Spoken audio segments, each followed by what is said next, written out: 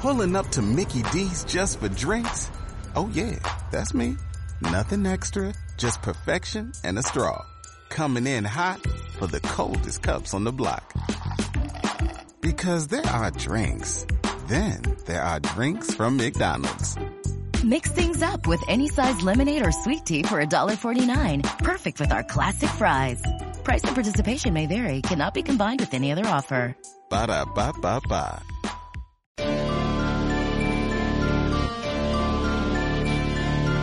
Are you searching for the best in online black radio?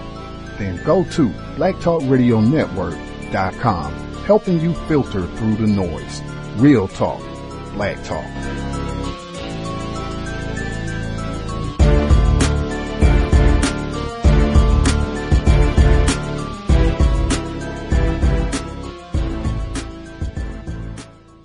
Context of white supremacy, Gus T. Renegade. So our normal broadcast time, 8 p.m. Eastern, 5 p.m. Pacific. Our guest for the evening, we had a slight scheduling mishap, but nothing too tremendous. We were going to do our normal broadcast time, 8 p.m. Eastern, 5 p.m. Pacific, but he basically got double booked, and so he will be joining us at 9. So a little less than 60 minutes from now, he'll be hanging out. We will discuss his book, Know Your Price, with one of my favorite quotes. It's actually in the book, which is great because he did an interview on St. Louis Public Radio maybe a month back, and he used the quote in the text, "There's nothing wrong with black people that ending racism can't solve," and it's in the book several times. That's like his refrain for the book. So we'll be able to get that in, and folks can get their questions in, all that jazz. But he'll be here at 9. So I'm left with a slight conundrum because I was all here and ready to roll to talk about the book, Know Your Price, and all of that. But now we have 60 minutes, so we could hang out for an hour and figure it all out, chat it up if folks have any other things that they would like to discuss. Trying to even think because I was not prepared to hang out and just chat about any old thing. We will be here on Thursday for the book club, Dr. Layla Africa. Woo! Man, oh man, if we got 5 minutes to kill, I could easily eat up 5 minutes telling you about why that is one of the lamest books in the history of the known universe. Wow. In so many ways. We're thankfully we're almost done with the text. Thank goodness. But man, oh man, not enjoyable at all in any way, shape, form. Lots of errors, typos, poorly edited. I've said that from the very beginning of the book. Poorly edited to the point that it interferes with your ability to accurately comprehend the text, which is kind of unheard of. I would have a challenging time even thinking of books that I've read. I've read a book where a word was misspelled here or there, like a slight typo, but so many errors in the book that it makes it challenging for you to accurately read and understand what is written. Wow. That is like a whole new low. In addition to the lack of detail, the lack of focus, the lack of specifics with regards to meals and how we could change our diet for the better, the name-calling of black people. I could go on for a long amount of time on the non-constructive nature of the nutritional destruction of black people. But we're almost done, thank goodness, and we can get on to something else. Reading is more important than watching television. That does not mean that you will love every single book that you read. That is not the case at all. Some books are better than others. The same way with television. Not everything is going to be Marvel's Black Panther. So hopefully we'll pick better next time around. Man, not quality reading. We should be here on Friday as well, Neutralizing Workplace Racism. Gus T. might actually even be doing a broadcast tomorrow, revisiting the male situation, my personal male situation, and then the 11-year-old black female who attempted to check the mail for her grandmother, and she ended up being terrorized and assaulted. I've said consistently, I think, for the past few weeks with this whole COVID-19 crisis globally, at least in the United States, what seems to be happening is white people are feeling motivated with their so-called stress or anxiety around the virus, that they could just be more flagrant and violent in practicing racism against black people. Told you about the incident where I just went to check my mail, and this white man rides up on me in an SUV, and, what are you doing? Accusing me of looting mailboxes, I guess.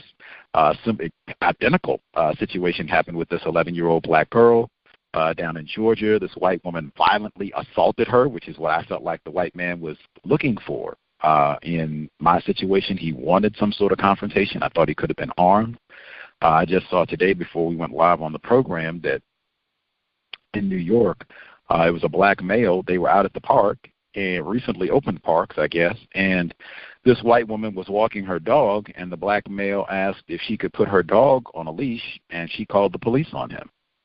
There's just tons of them. And they were talking about the situation in Minnesota where race soldiers killed a black male. Just more and more. Like, I think, in fact, NPR, I looked at All Things Considered, which is their kind of popular midday news report that kind of gives an hour of basic news. And so they had, and I've done for years, I've said you can look at sequencing and how important sequencing is. So they had a news report on Ahmaud Arbery in Georgia, black jogger who was shot and killed, suspected race soldiers, no badge. And so then they went to black male in New York, white woman calls the police on him just because he asked her to put her dog on a leash. Incidentally, I've had that happen many times, not where the police were called on me, but when I was out and about in a public space, when I lived in California particularly, because I jogged at the time, and I would frequently jog in parks or in neighborhoods where mostly white people lived. And so you'd have lots and lots of dog owners outside walking their dogs in the lovely California sunshine. And they have leash laws, at least in the areas where I lived in California. And generally that's the case at most public parks where dogs are supposed, unless it's a dog park, I guess, where the dogs are supposed to be on a leash. And repeatedly I've been out where they do not observe leash laws. They just do whatever they want to. And if you say something, the same defiance that has been on display throughout the so-called COVID-19 situation where, put my dog, you're not going to tell me and Fido, we got to wear a leash. You get out of here. We don't even allow coons in the park in the first. Like, that sort of attitude has been rife. I've had it happen repeatedly. I even remember an incident where I was at the park in California with a white woman, suspected racist, no less. We're out jogging.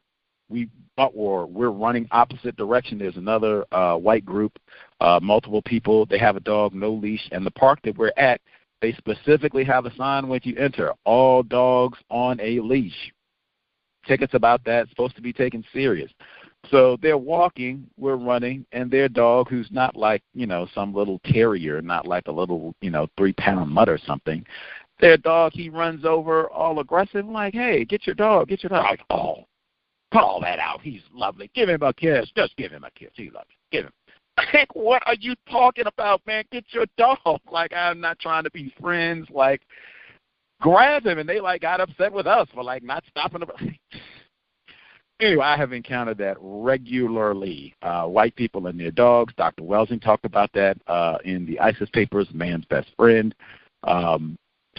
Easily could have been me. The situation that happened today easily could have been a whole lot of black people, because I think this is pretty common in terms of folks getting molested, mauled. If anybody has seen reading, more important than watching television, but the film White Dog is one of my favorites all time. It's an older film. It came out in the 80s. I guess we're mostly done with social distancing, right? People are out and about, I guess, for the most part, or more so than they were 2 months ago. But if you are still on lockdown and have viewing time, White Dog, it's one of the best films, I think, on racism, white supremacy that exists. It is exactly as the name implies. What does it mean to be white? White dog, a dog that happens to be white, who despises and kills black people. Owned by white people, of course. white women, no less, owned by white women. But that is not the point. But, yeah, it's one of the best films that I've seen. Has an extremely important dramatic scene that happens in a church, White Jesus. Involves a black male trying to rehabilitate this racist dog. It's amazing. I would definitely encourage checking it out. But, yeah, I'm not if we have dog lovers in the listening audience, spectacular. I'm not a dog lover. They say COVID-19 is something you can transfer between animals. So, yeah, Fido might have to sit outside while all this is happening. But anyway, I can relate to the situation that happened to the jogger in the park today. I'm sure we'll talk about that later on in the week. I'm sure there'll be some mention of the situation in Minnesota, although where the black male was killed in police custody. Although I've said for years I do not follow those cases, I just try to get enough information so that I can competently speak to it if I'm asked about it while hosting the program, that sort of thing. I don't want to be totally ignorant about what's happening, but I do not watch that footage, and particularly in this environment. I just said what I heard on NPR. It was Ahmaud Arbery, the Minnesota situation, and the black male in New York. That'd be black misandry too, black privilege all over the U.S. But to have all of that in the midst of COVID-19 and dying, death, sickness, and black people are dying at disproportionate numbers all over the world. I mean, just black death, black misery, black death. Oh, and then police shot Ahmaud. Oh, and then we got to go back to Breonna Taylor. I'm not saying that these things shouldn't be talked about, but wow. They have the audacity to talk about individuals classified as white having their mental health and sanity disrupted while all of this is happening. Being a victim of white supremacy where your economics may or may not have been disrupted. I know that's not the case for everybody, but for a lot of non-white people, that has been the case. With your family, children, hoping everybody is healthy and all the rest of it, not able to go out. You got all the restrictions. Can you go out? Can you get this? Can you get that? All the stress within all of that. Then you got to see all these reports. Black people are dying from the virus. Black people are getting COVID-19. It's terrible in New Orleans. It's terrible in Michigan. It's terrible in New York City. It's terrible in New Jersey. It's terrible in Washington, D.C. Keep getting all these reports just bombarded. And then in the middle of that, they got Ahmaud Arbery and Breonna Taylor, and now the situation in Minnesota.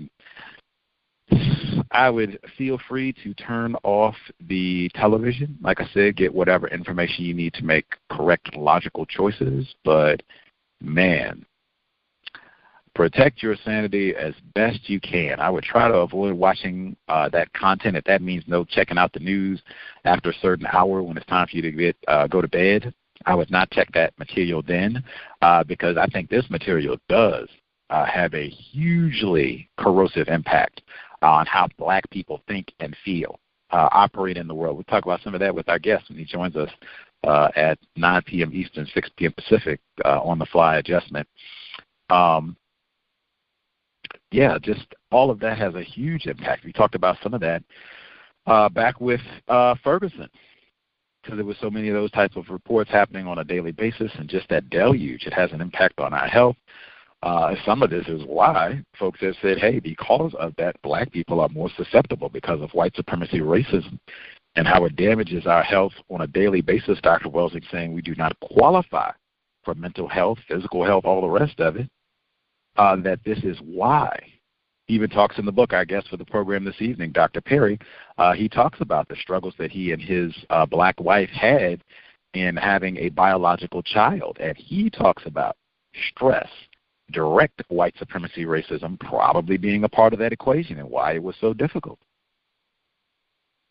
Very widespread. But, yeah, we'll talk about that. Again, my recommendation would just be do not binge on this content. Get the information that you need so that you can make constructive decisions. Be mindful of how it's impacting people in your household, if they're feeling a little bit down, depressed, if they're seeming like they don't have the same energy, vitality that they normally would, like all of this might be getting to them, because that is very real. People being, having PTSD, just having anxiety about this, particularly if you know people or been impacted by folks who've been sick around all this or have had their jobs disrupted by all this, or their education, academic pursuits, other plans disrupted by all this, and then the stress on top of that, the white supremacy, and seeing all these images of black people being accosted, black children being accosted trying to check the mail, and black people dying, and, all the rest of it. Be mindful of that. Be mindful of our mental health, and try to do things even from this limited capacity that are going to be restorative. Really trying to be patient with other black people in this time, just being mindful, wow. Extraordinarily difficult spring of 2020. Stay steadfast as we can to go about the business of replacing white supremacy with justice. For folks who just joined us, again, our guest, we're supposed to do our normal broadcast time, 8 p.m. Eastern, 5 p.m. Pacific. We're all set for that. But we had a slight scheduling snafu. We had the so-called horror day with Memorial Day yesterday, even though it was kind of muted because of the health crisis, so-called. But, yeah, I guess I normally confirm with our guests just to make sure nothing wacky happens and kind of make sure everybody remembers, date time, so we're all set. It looks like, information wasn't conveyed, but we should be all set for 9. He had kind of double booked, so once he's all set with that appointment, we will get him on the line in about 40 minutes. We'll discuss the book, Know Your Price.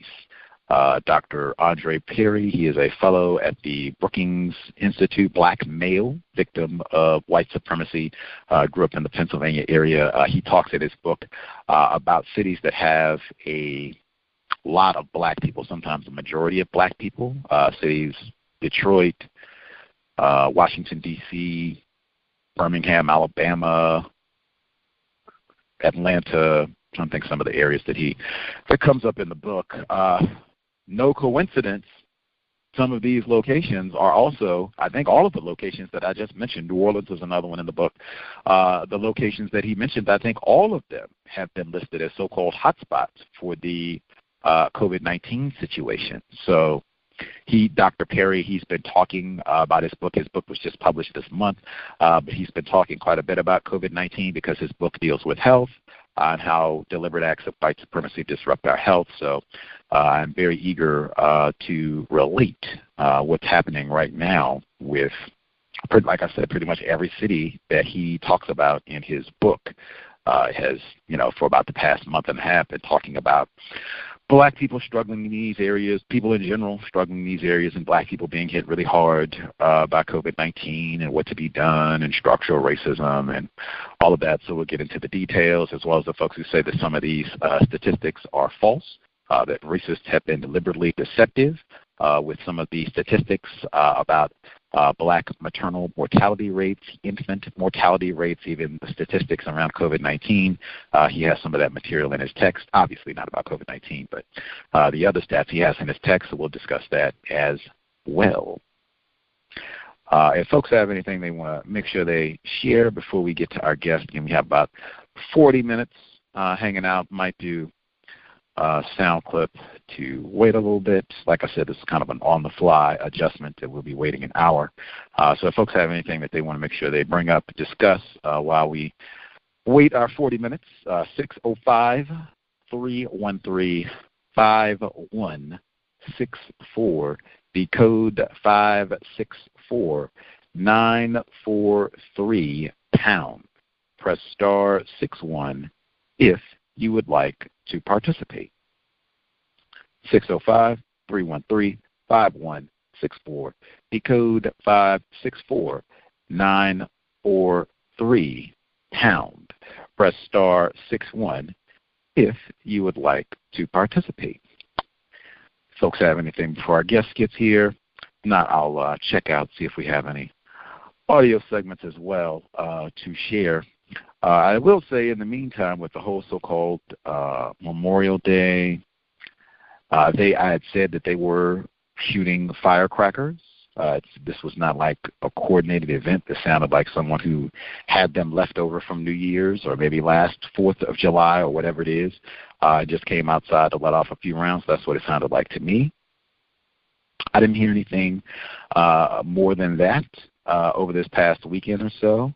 But I do generally, anytime that they stop and do a lot of the Pollyanna-ish behavior and whoopee for America, and we're all in this together and fighting the war and all that nonsense. Like, wow, we have done a lot of programs about abuse of black veterans.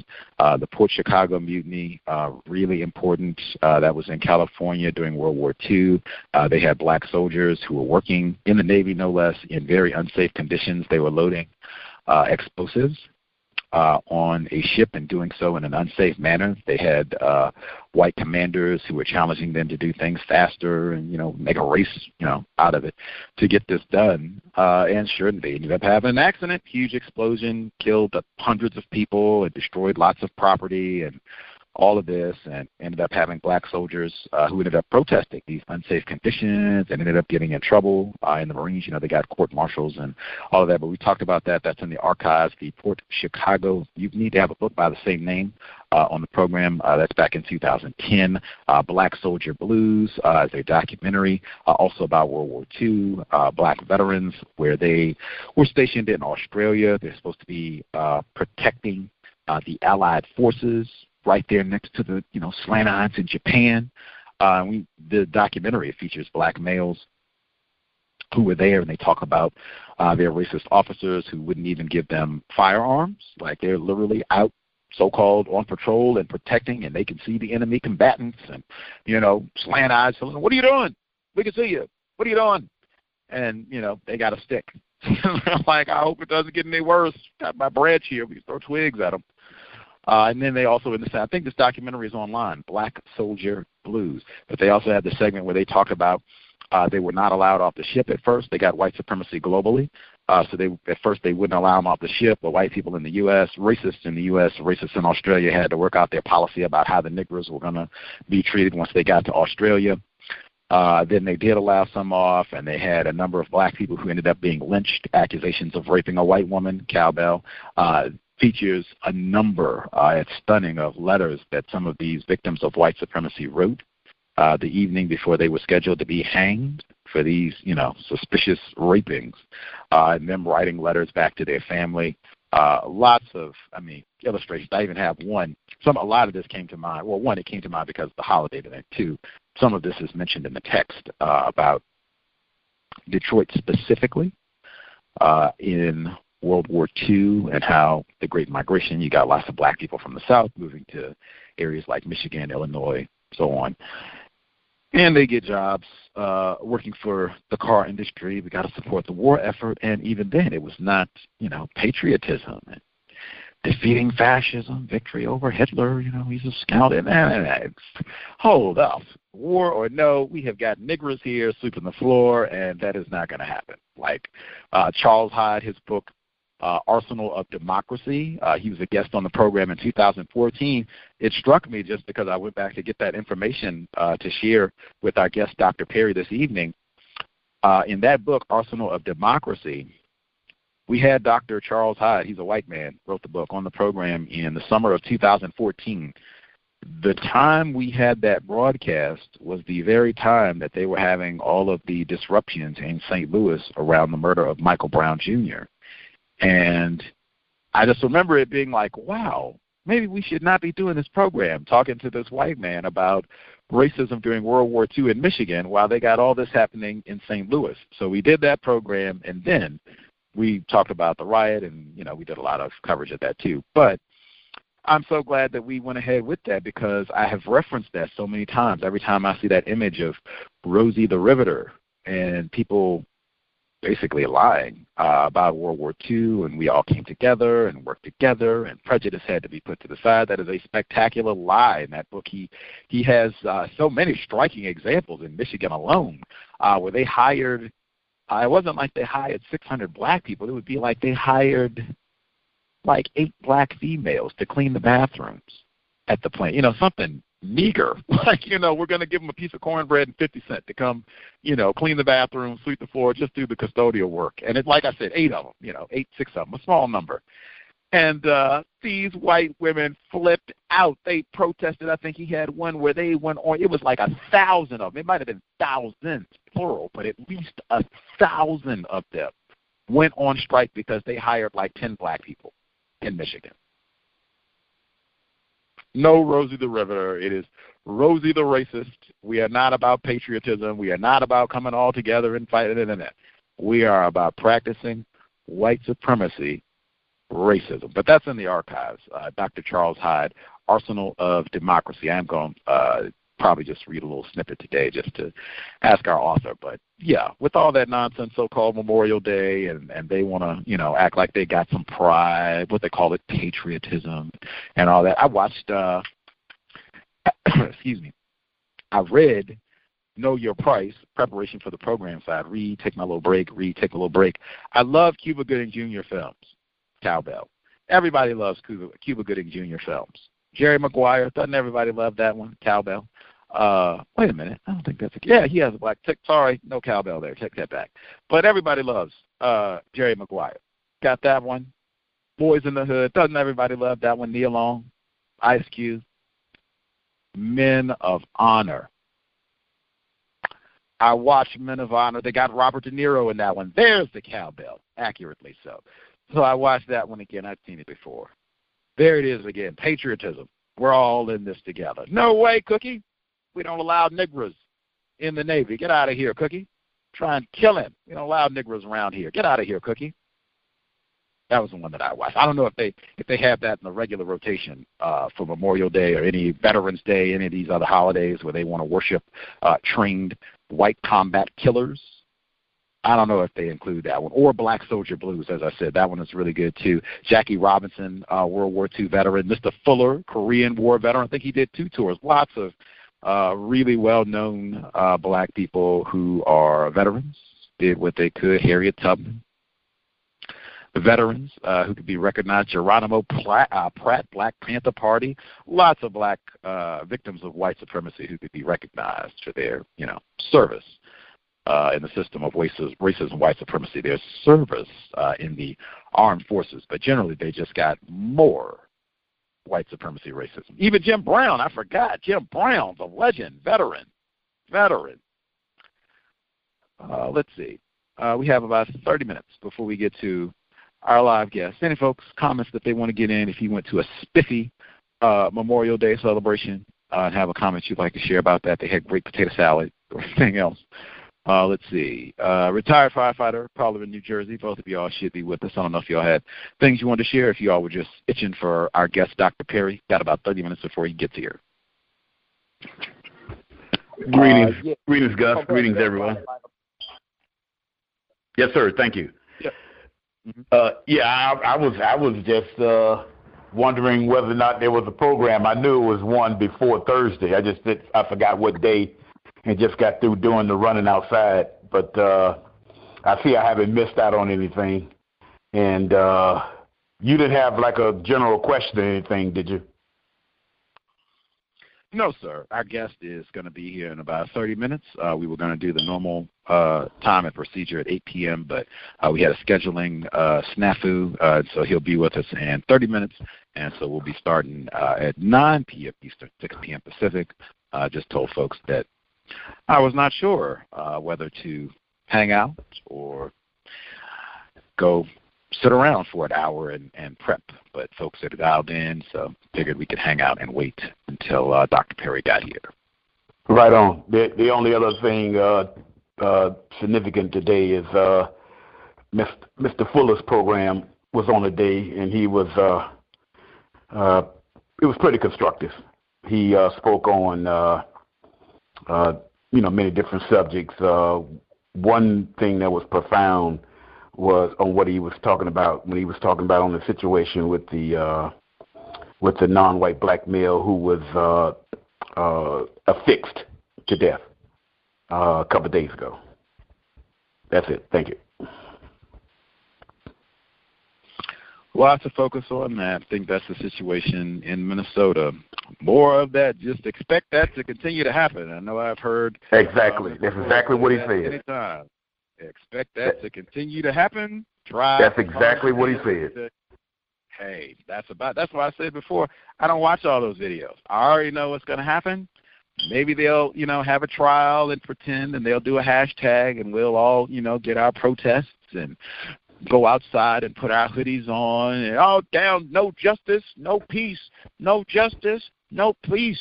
It's a witness. It's a witness, Gus, on what happens in war, and protesting against your enemy is not going to fix the problem. Seen it before. It's 2020. Got to have a much more sophisticated understanding of what white supremacy racism is, how it works, what it means to be white. Much more sophisticated. But yes, indeed, producejustice.com. Mr. Fuller's work, always helpful. Again, we have about, 35 minutes before our guest, Dr. Perry, joins us for the evening. We'll discuss his book, Know Your Price. We'll encourage folks, do some writing. Might be constructive to even journal during this time period. Maybe I should have said that at the beginning of the so-called crisis, but hopefully this will, we won't have to do any more of this. Hopefully things will work well. Everybody will be safe. Everybody will be smart, intelligent when we go out and what have you, and we won't have a huge spike in illnesses and all the rest of it. We can kind of resume some sense of normalcy with our distancing and all that until things are figured out. Hopefully that's the way it'll go. But, man, with all of this zameness, do some writing, serious writing within the context of white supremacy racism. It can be journaling. That might be helpful for folks if you're having some anxiety and stress and all of this, to be able to journal to try to help you organize your thoughts and get some clarity about specifically what you're upset about and ways that you can help kind of resolve some of those problems, try to mitigate some of that. That might be helpful. Even just for getting to the other side, just thinking that way that you are going to get through this, and writing about how you felt, what was stressful about all of this, if this is something that you can read back on, reflect once we get through all of this. Do some writing. It can be serious writing. If we do have people that are at home and your work schedule has been disrupted, so if you have a little bit more time than you normally would, do some writing. If you have writing projects, if it's a blog, I wouldn't care if it's big or small. If it's a book project, if it's a blog project, I know we have people who are into cooking, if it's recipes or doing a vlog to encourage people to eat healthy, do it. At least you can start working on it. You can carve out a little bit of time each day if, this has disrupted your schedule. I know some people, they have a reduced work schedule. So if you have maybe an extra 16 hours that you normally wouldn't have or something like that a week, hey, I'm going to carve out 2 hours of that. You can even be greedy. I'm going to carve out 3 hours of that per week as long as, this continues. That'll be my right time. I'll pick a quiet location. It's getting warmer outside, so you might be able to get, if you have a laptop, your phone, tablet, pen and pad even. We can go prehistoric, right? You can pick a quiet spot because it's getting warmer. You can go outside. Parks are open. You can go to the park, provided they don't have racists there with their dogs off a leash. You could be in your house if you got a quiet area, or sit in your yard, your patio, your porch, whatever. Find a location where you can sit, enjoy, organize your thoughts, and do a little writing. I think that is constructive, certainly doing some reading, but reading and writing, both very important in the system of white supremacy racism. Glad to be having a black author with us today, again, in about 23 minutes. Whew, let's see. Did also want to get in Brazil. Last week we had Marquise Treve on the program. Black male. He was born in Detroit, mentioned again. He's been in Brazil, for years. He's been on the program a few times. He was with us last Tuesday. He was with us before in 2017. At the time that he spoke with us last week, Brazil had the third most cases of the coronavirus in the world. Now they're 2. Even Mr. Treve, he wrote an article since being a guest on our program. His content, he hosts blackwomenofbrazil.com. You can go and check out his most recent report on that dramatic spike, and I think it has jumped so fast. He was writing the report, and he was going off what it was when he was with us just a couple days ago, that they were number 3 in the world. While writing the report, he looked again, and now it was number 2. And the same thing, black people, and the exact same thing, not taking it serious. Their president, this is goofy. It's not that big a deal. I'm not wearing a mask. I'm not social distancing. I'm a tough guy. Look at me. Watch me do push-ups. Anyway, Mr. Treve has continued to write. I have said consistently that because there's such a high population of black people in Brazil, more so than even here in the U.S., we should pay attention to what's happening there. Those of us who study racism, white supremacy as a global system, we should be mindful of what's happening there, especially since there seem to be a lot of parallels. It seems very similar to what's happening here in the U.S. Just be mindful. I'm not saying that you got to make that a whole project, write a thesis on it or anything, but just be mindful. You can check different news outlets. They're talking about it. You can check Black Women of Brazil. I just told you. You can go to his website, check it out. It's being talked about on different U.S. news outlets and foreign outlets. I've seen the BBC. They've been talking about what's happening in Brazil. Other sites as well. I was going to say you could get some Brazil news sites, but then probably in Portuguese, but you can get a translator. Anyway, you should be mindful of what's happening down there. I think could be informative to just studying this whole crisis, and in general for people who have questions, suspicions about what's happening with the virus. I know I do. People who feel like they don't understand it all, or even have doubts about it, can be good to get information from a global perspective to help get a more accurate understanding of what's taking place on the planet. Double check in. Again, if folks have anything that they want to address before we get to our guest, Dr. Andre Perry, 605-313-5164, the code 564-943#. Press star 61 if you would like to join in. Let's see, non-Clemson grad, did you have a question, comment you wanted to get in? Yes. Hi, Gus. This is Miss C. How are you? Right, poorly. So good to hear from you all. Good. I just wanted to, in terms of Memorial Day, there was a soldier in South Carolina who passed away or died in Afghanistan. And I read some of the articles that were written up about him. He was 25 years old, passed away a week ago. And it said it was non-combat related incident. And then I guess the Department of Defense, it said the incident is under investigation. And I didn't want to ask anybody, it just sounded suspicious that they said that it was under investigation. What could have happened in Afghanistan that he passed away? He was young, and it wasn't related to do with anything with the war.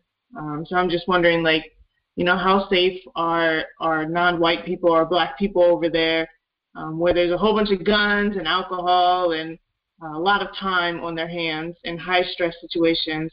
As far as the pandemic goes, I've been doing a lot of yoga and meditation for self-care, and then a lot of reading. So I greatly appreciate the cows and all the callers over the years who called in and contributed commentary and analysis.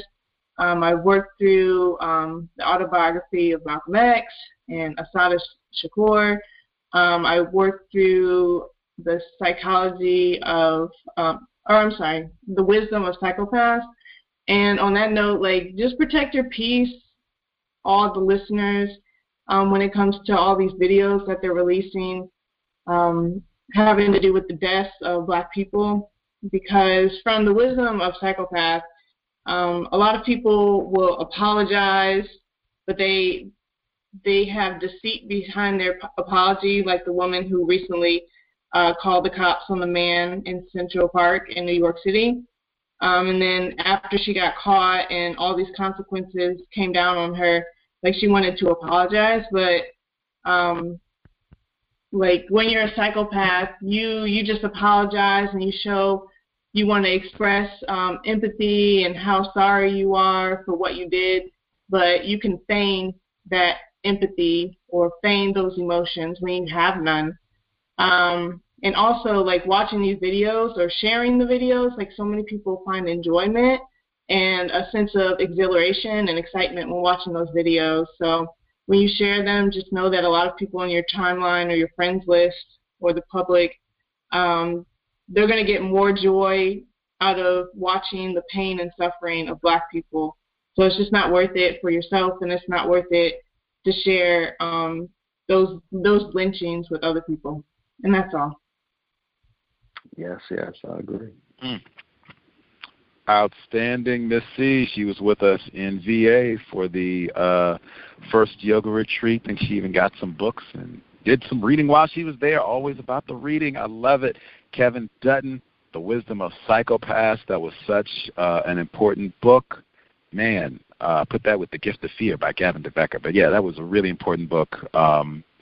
Just that worshiping of death. Exactly. That's why it's snuff flicks.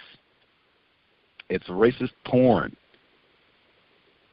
Just having content where Black people are dead, and we get to swap the videos around on social media with hashtags and all the rest of it. It's we've used that term on here before.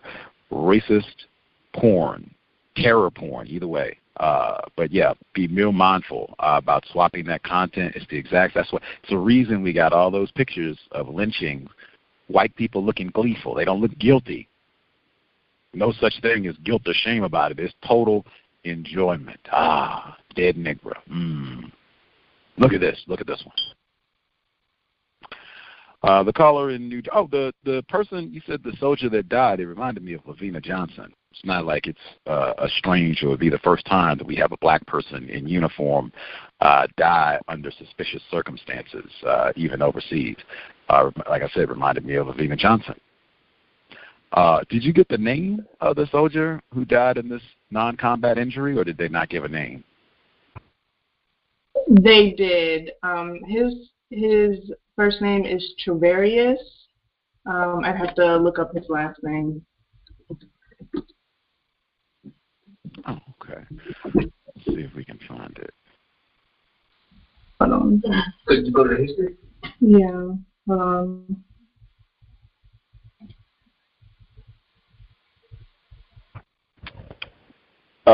Gus. Retired firefighter. You can take your time. Yes. Looking for it. Did you get the report? I think I may have sent it to you. The report about the mom, the white mom who killed her autistic son, and said that two Black males kidnapped her son. I did. I forgot the details of it, but I did see that. Yes. Oh, okay. I just wanted to make sure. Yes.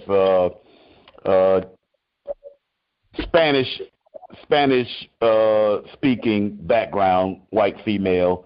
Although her last name would probably throw you off, but she's probably in some kind of way got legally committed to a white male whose primary language is English, and she first attempted to kill the child by throwing him in, one of the millions of canals in South Florida. And there were some witnesses. They didn't see her do it, but I think they may have saw the child close to the water, in the water, and somehow she recovered the child and went somewhere else and was successful. And then she called the police and said that two Negros males came and kidnapped at knife point, something like that, knife point with her, and in turn grabbed the autistic child and took off. And within maybe about a day or so. But another thing that was interesting about the article itself, because I always sometimes go and read the comments, because for the most part it's white people who does the commentary on stories like that. And I read at least 20 to 25 of the comments, and absolutely none of them talked about the issue of the lie of the Black males that was reportedly was supposed to have been the ones who kidnapped. In other words, the nucleus of they didn't want to. It gave the appearance that they didn't want to deal with it. So therefore they didn't report it in their writing, in their commentary, and I thought that was interesting. Thank you. standard operating procedure. Pamela Evans Harris, if I can get her name in again, I had been thinking about her. She is greatly missed. Many Cows listeners, myself, Pamela Evans Harris, Chicago. But she used to mention the case of Bonnie Sweden all the time. Bonnie Sweden, white mom in Pennsylvania, she said that 2 black guys stole her car with her daughter in it with this elaborate kidnapping. And it turned out she and her daughter were in Disney World down in Florida with retired firefighter and Mickey Mouse. Blamed the Negroes. Then they got Susan Smith, I think she was in Texas, where she killed her 5 children and blamed it on the Negro. Charles Stewart up in Massachusetts shot his pregnant wife and killed her and blamed it on the Negro. Then he committed suicide once they found out it was him. And, by the way, they terrorized whole black neighborhoods going to find this, Negro who shot and killed a pregnant white woman before. Oh, wait a minute. White guy did that. Whoops. Standard, you probably put that up there with the Ahmaud Arbery and what happened in Minnesota. Probably you can expect that to happen, too, for a white woman or a white man to go out and kill their whole family or kill their children. And, Dr. Ross Allen, just last week, he mentioned the case where it was white teenagers. They weren't even full-grown race soldiers yet. These were white teens. I think she was like 16 or 17 as a white girl and her boyfriend, and they planned to loot the whole house. We just blame it on this Negro. And the whole SWAT team came out on the Negro's house like, what are you doing? Robbing us people's home. And he just got lucky that little 5-year-old was like, oh, wait a minute, the Negro didn't do it. The nanny did it. They stole everything. That's the system of white supremacy, folks. But, yeah, the report, retired firefighter, is talking about Patricia Ripley is her name. Patricia Ripley, she's the one who killed this 9-year-old. And then the Negroes, it's not COVID-19. It's the Negroes. Yeah. More of that to come as well. Caller in New Jersey, did you have comments? Yeah, I'm sorry, Gus. I mean, my cold is, even though this is definitely not a laughing matter, I do find just humor in it all because, I mean, it is just so predictable. I was talking to my cousin today, and I said, man, once you – he gets mad at me because he says once I kind of opened his eyes to it, I said, listen, I mean, once you see it, you can't unsee it. I mean, it's impossible, And one of my codes, along with not sharing black men being murdered by race soldiers with or without a badge, that I don't participate in the Donald Trump bashing. Again, I find more sport in pointing out the racism in the Democrats, being though a lot of black people somehow allow this game of good cop, bad cop. Let me rush to the polls, and it's going to be the Democrats that's going to basically stop the world from crashing.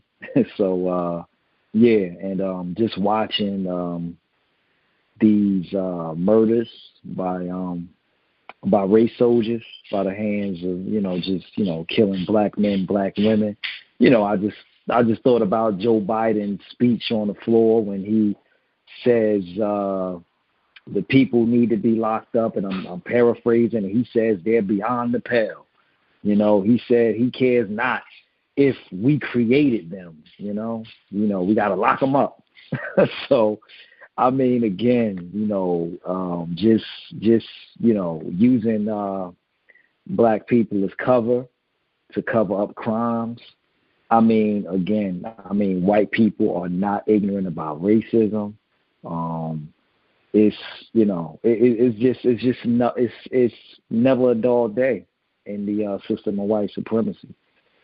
So I don't know if that's constructive of me to challenge people, victims' knowledge of the racism that comes from the Democratic Party.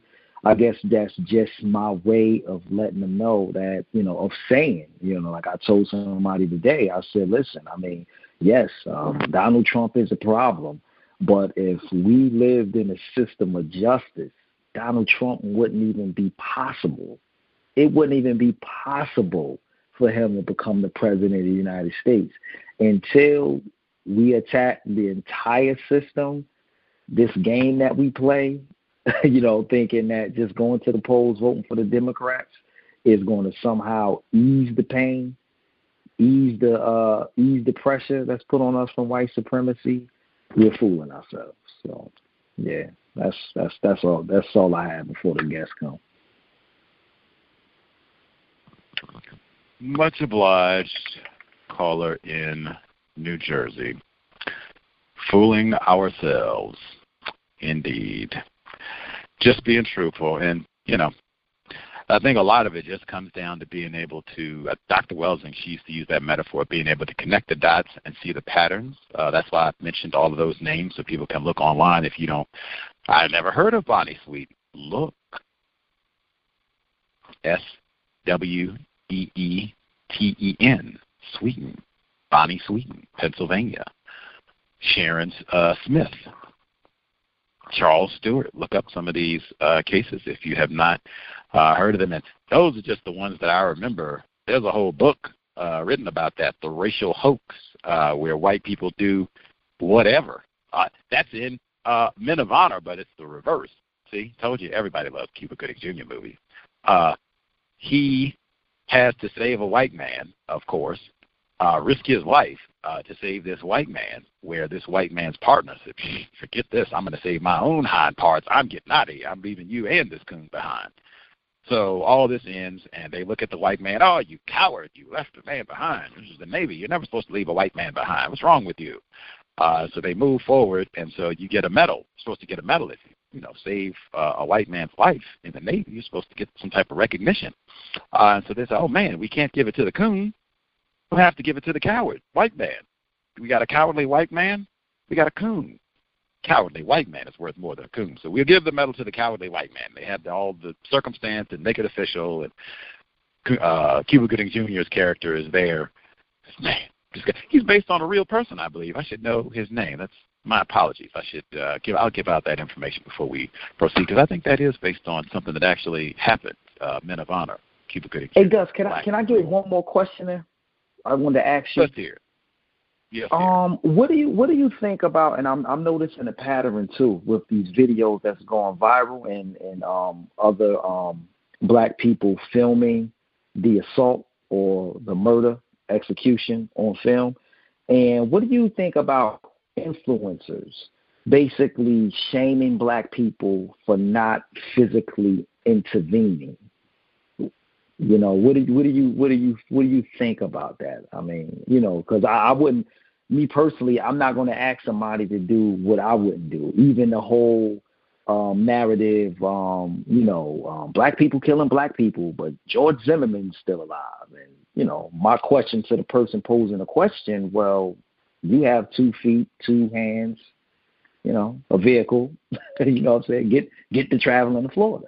So what do you think about that? Carl Maxey Brashear is an authentic person, was a black male in the Navy, victim of white supremacy. That's who Men of Honor is based on. Your question, sir. I think I said for a number of years, I quote Mr. Fuller where he says, criticizing other black people, that is a sport enjoyed by all. I've said for years, I agree with him, we really should resist that urge to just criticize other black people, that you should have intervened. You sat around and watched this happen, you should have done something. Or, the officers who choked this black male in Minnesota, we should, go round them up. And the person that's talking, you should be first in line. Particularly in this era, nobody should be coming out and saying anything that is sound like in the era of the black identity extremists. Nobody should be coming out and saying anything like that on social media or a public platform. That is, in my view, why such a critical component of Mr. Fuller's maximum emergency compensatory action in terms of what he advocates for counter-violence, you're not talking about it. I'm not out here and blah, blah, blah, and running off at the mouth. And then we sit around, how do they foil our plans? So many of our insurrections, they end up on. Maybe stop talking. That would be one. Two, it's been my experience that people that do all this criticizing, I never hear, like, where the person makes this critique of, we got these coons here, Gus and firefighter, rest of y'all, New Jersey, wherever else, you're just a bunch of coons. Sit here and whine about white people. You get out and go do something. You got this, black guy got killed in Minnesota. Get out there and go find where they live at. You got your computer. You all sit around here and are so smart, got your iPhones. Why don't you go find them and do something? Or pick out one. Breonna Taylor's killers. Why don't you go down to Kentucky and do something about that? You all are just a bunch of coons. The people that do that, it's not like I ever hear them, like they stop their critique and then they go commit counter-violence. It doesn't work that way. They just come back the next week and do another critique of a new set of black people and call them coons and cowards and all the rest. But I said, if that's your conclusion, black people are cowards. We just keep allowing this to happen, you included, whoever's making the critique. But if that's your conclusion, we deserve what we get, right? We're cowards. We're lame. We don't fight back. We're supposed to get all this, right?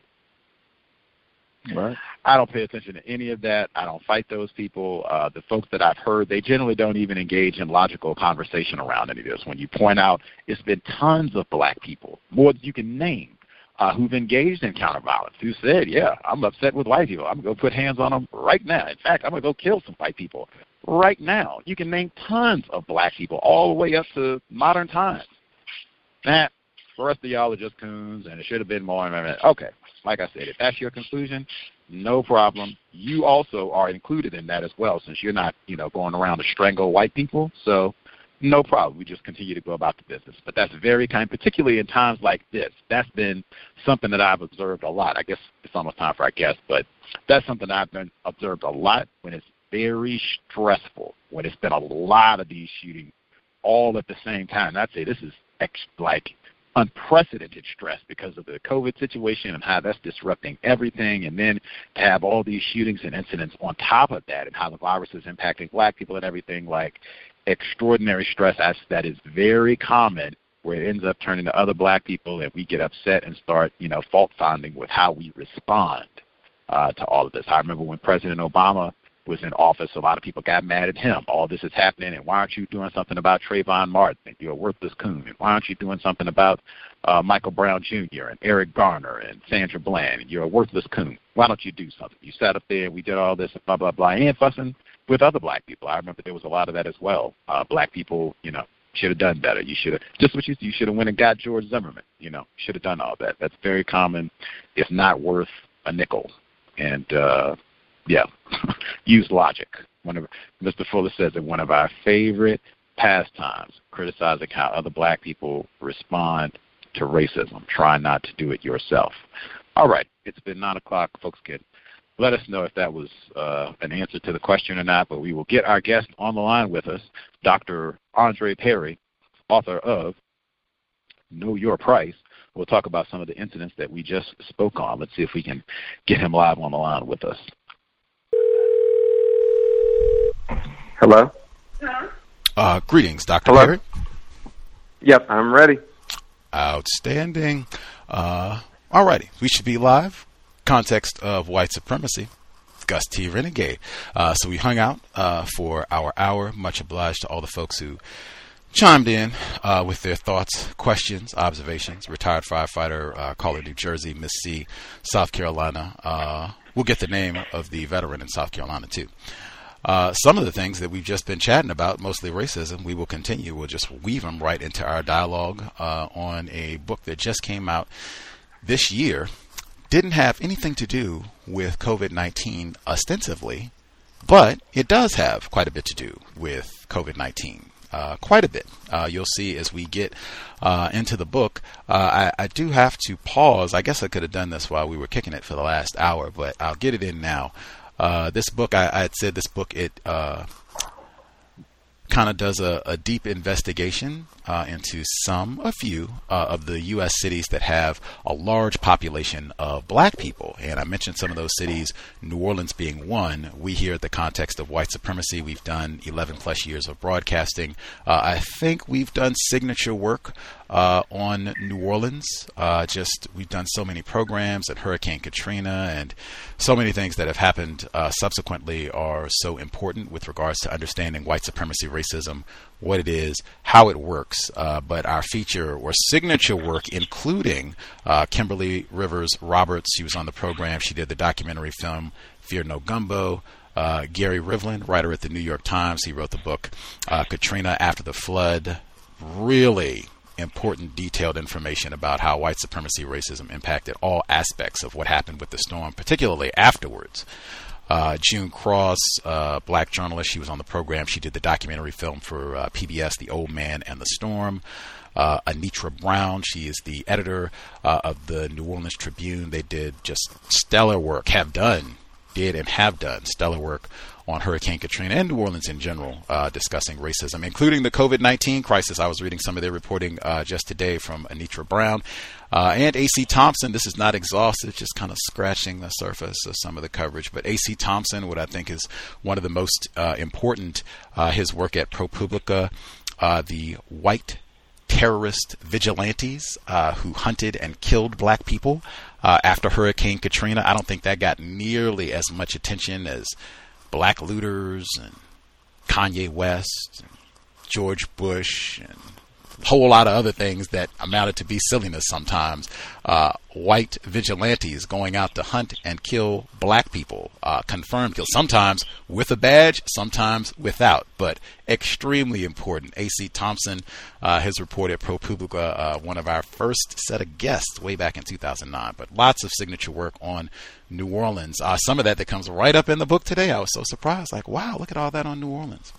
Anywho, our guest for the broadcast today, I saw him, he was talking about the book, and they were talking about COVID-19. He gave the second best. Again, Andrew Young killed it. Best quote easily of the pandemic. And he was talking about Atlanta, mentioned in the book. He was talking to Mayor Keisha Lance Bottoms, mentioned in the book, and he was telling her, after they were calling her a nigger, about shutting down the city over COVID-19. He said the sickness is white supremacy. Easily best quote of the crisis so far. The second best is in our book. Nice to be in good company with Andrew Young. The second best, nothing wrong with black people that ending racism can't solve. Say that one all the time when people are trying to make it seem like there's something uniquely lazy or some sort of deficit special to black people. No, there is nothing wrong with black people that ending racism can't solve. Absolutely. The book we are discussing today, Know Your Price, Valuing Black Lives and Property in America's Black Cities, like New Orleans, Detroit, Washington, D.C. I said it before. I'm just making sure I repeat it again.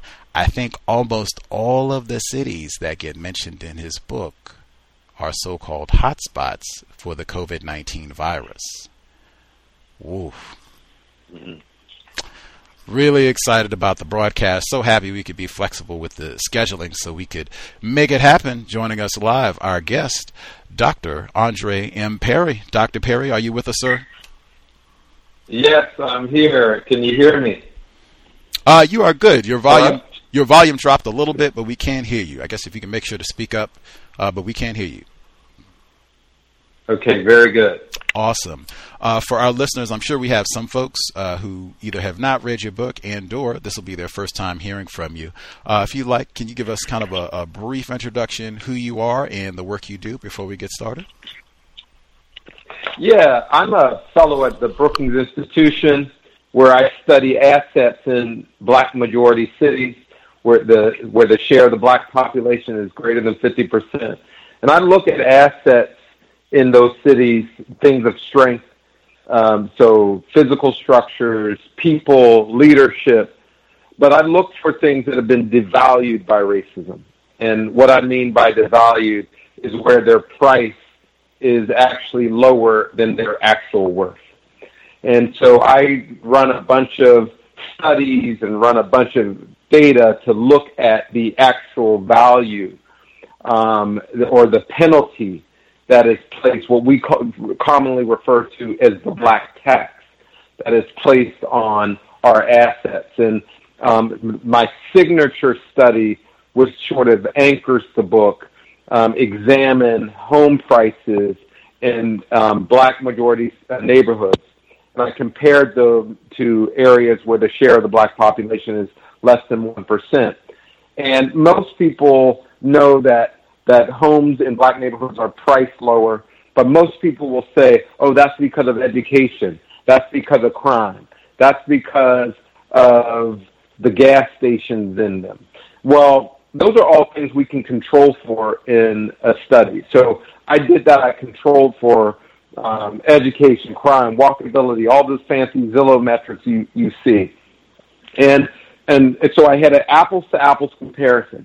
And what we found astounds that homes in black neighborhoods, the same home, the equivalent home, the same social conditions, are priced 23% lower, about $48,000 per home, about $156 billion in lost equity in black neighborhoods.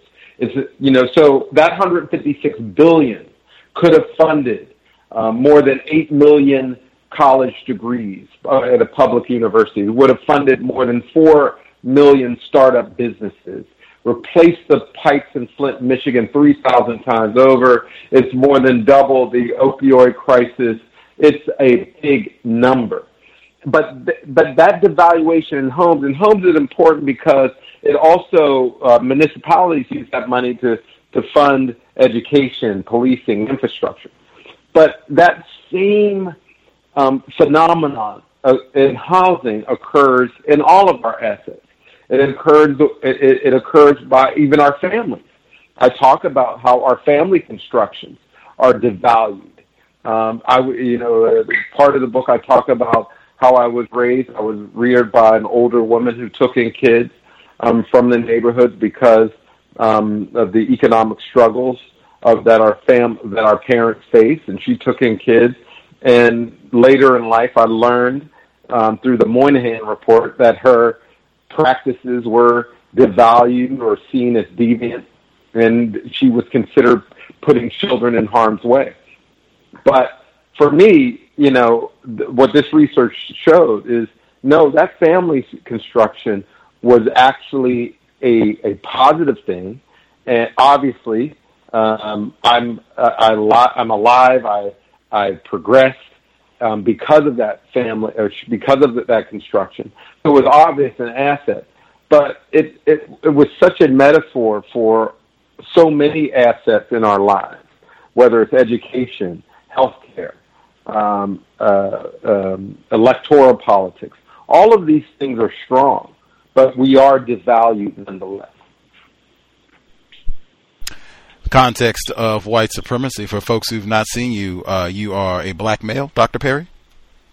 Yes, I'm a black male, and my father. I'm from the hood in Pittsburgh, in a place called Wilkinsburg, Pennsylvania. Grew up there. I did live in New Orleans for 14 years, so I write a lot about New Orleans. Spent a lot of time in Atlanta. My father was murdered in prison in a prison outside of Detroit, Jackson Penitentiary. So I've had a lot of time in black cities, and then wherever I've been, those black cities recognize my value.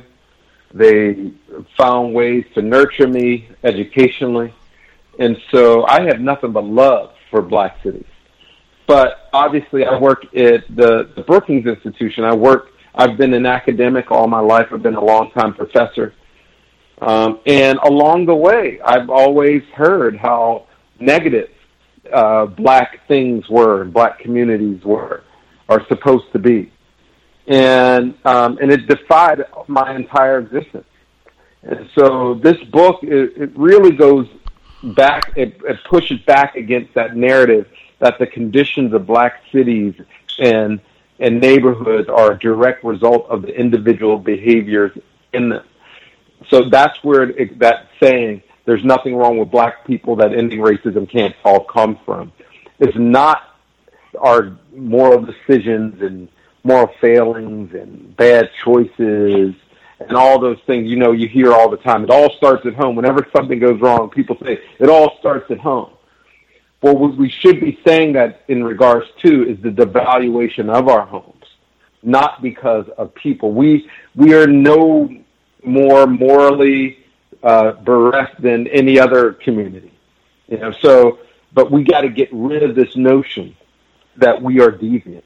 What's deviant is the devaluation of our assets, our strength, our property, our very life. How many times have we seen people that struck down? I mean, today, a sad day, George Floyd murdered in the street. And that the way that cop put his knee on the neck, it was done dozens, if not hundreds of times. So that devaluation of that life is so regular, so built in to our American creed. And so this book really, at least for me, what I try to do is to attack it at its heart, to say, hey, no, there's nothing wrong with us. There is a whole lot wrong with racism, with white supremacy, with bigotry, with structural racism, and we need to get at those things. And guess what? Black people will be just fine. This broadcast, the C.O.W.S, I use the term racism and the term white supremacy as synonyms, and I use the same definition for both terms. The definition I use is as follows: a global system of people who classify themselves as white and are dedicated to abusing and or subjugating everyone in the known universe whom they classify as not white. Do you think such a system exists? Do you think that definition is accurate?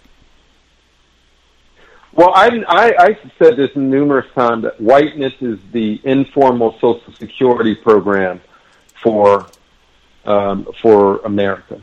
That we've privileged whiteness in the purchasing of homes, in policy, in foreign policy, in immigration policy. We privilege whiteness, and it is at the expense of black dignity, worth, wealth, and value. And so I have no problem with that definition.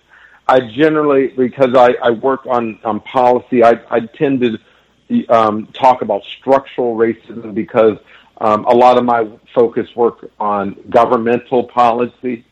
And I think white supremacy goes beyond it's even bigger than that. That global system includes ways and mores and other things, symbols and traditions that extend beyond policy, sort of that informal policy that we don't necessarily see on. But I don't have a problem with that. But my work is really focused on making policy corrections, significant ones in a U.S. context for the most part. Okay.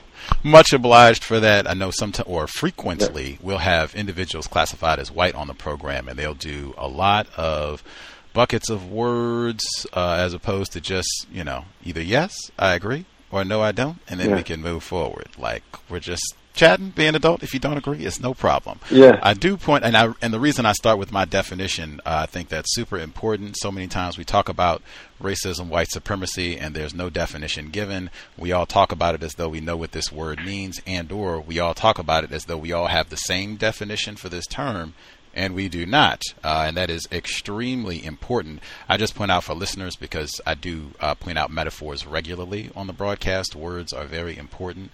Social Security program for white people is not how I would describe white supremacy racism. A system that murders and terrorizes black people deliberately all the time, not just Mr. Floyd, but all the time. I would not call that a Social Security program. Words are very, very important. But be that it is for white people. Yeah, what I'm getting at is that the devaluation of property was intentional, and it is intentional to benefit some and and to suppress others. And so for me, like, I mean, in a very real sense, I mean, let's look at the New Deal. Who benefited from the New Deal and who didn't? And there's a reason why. And so when I say that, it's really, for me, it's been, slavery, obviously. It benefited whites in the country. That was their economic engine. It wasn't ingenuity and all this other. It was built on the backs of black people.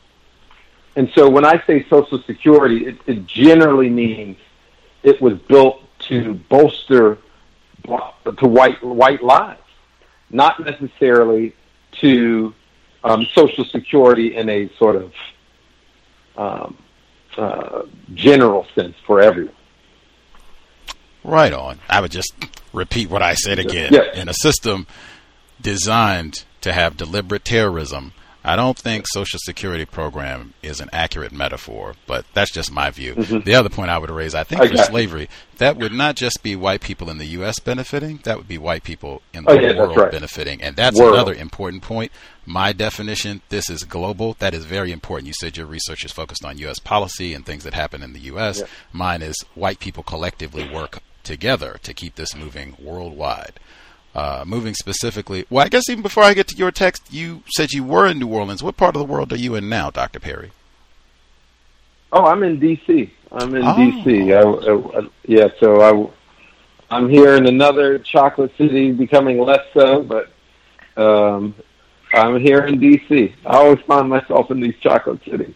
Latte, they call D.C. now. Okay, which is still a hot spot for the so-called coronavirus, as they say. What is the status in terms of where you all are at with restrictions and all of that? Oh, we're under essentially stay-at-home stay orders until June 9th or 10th or something like that. Cases are still increasing. We have about 200, 300 cases per day, and it's been holding steady.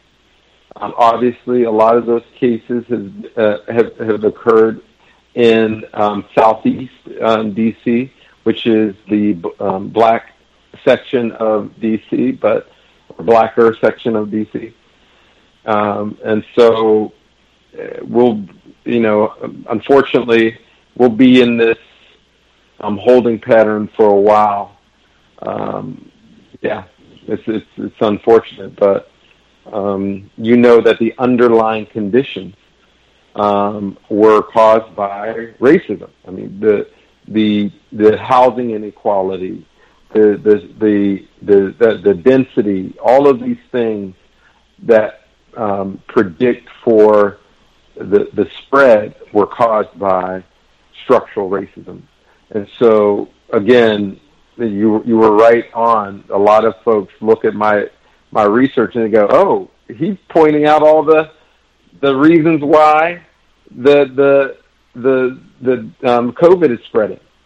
And I'm like, well, black folks have been in an epidemic long before COVID. I mean, there's, we talk about New Orleans, Hurricane Katrina. There's going to be more Hurricane Katrinas because of where we live in lower lying areas of the city with substandard housing, limited insurance, all these different factors. We have these disasters waiting to happen because of structural racism. So I didn't plan to release a book during a pandemic, but unfortunately, talks and books about structural racism never get old. They're never out of fashion. And so my book is generally right on time, and that's what a lot of people are saying. But I tell people it's sad. It's a sad statement. I could have released my book 2 years ago, 20 years ago, and it would have resonated. And it's just resonating because of this event, but there's always an incident that will make my work relevant. Hopefully we will change that, so that will not be the case sometime in the near future. Afrofuturism will be making your work obsolete. How about that? You Absolutely. in the and my work too. I can retire from this too. Put the mic down. You in the book you write your zip code is a stronger predictor of your health than your genetic code. Harvard researcher David Williams used his catchphrase at a 2013 lecture at the University of Missouri. Williams' statement is backed by his extensive research on the social determinants of health. We've had some coronavirus truthers in our listening audience, black people, some of them not even in our listening audience, who feel like, hey, a lot of these numbers about black people being impacted by COVID-19, we think there's something deceptive about them and saying that black people are being disproportionately impacted. Is there any reason that you've seen thus far to doubt the numbers that you've seen about how black people are being impacted in D.C. and or the U.S. in general?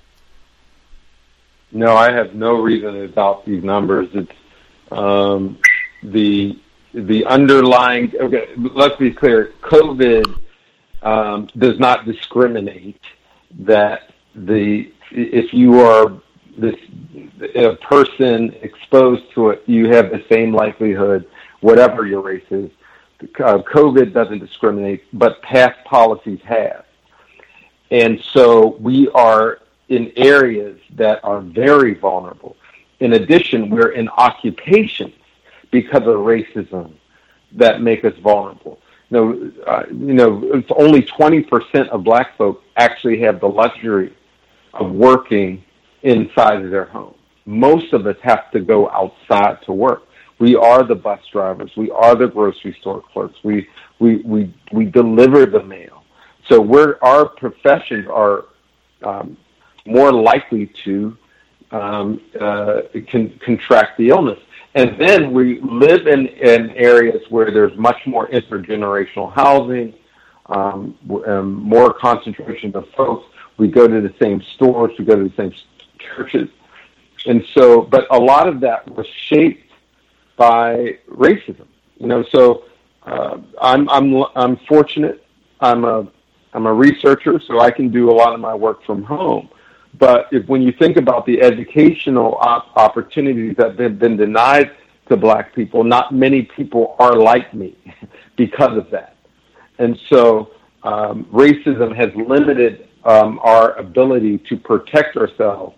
And in addition, let's be clear, wealth is a big predictor of health.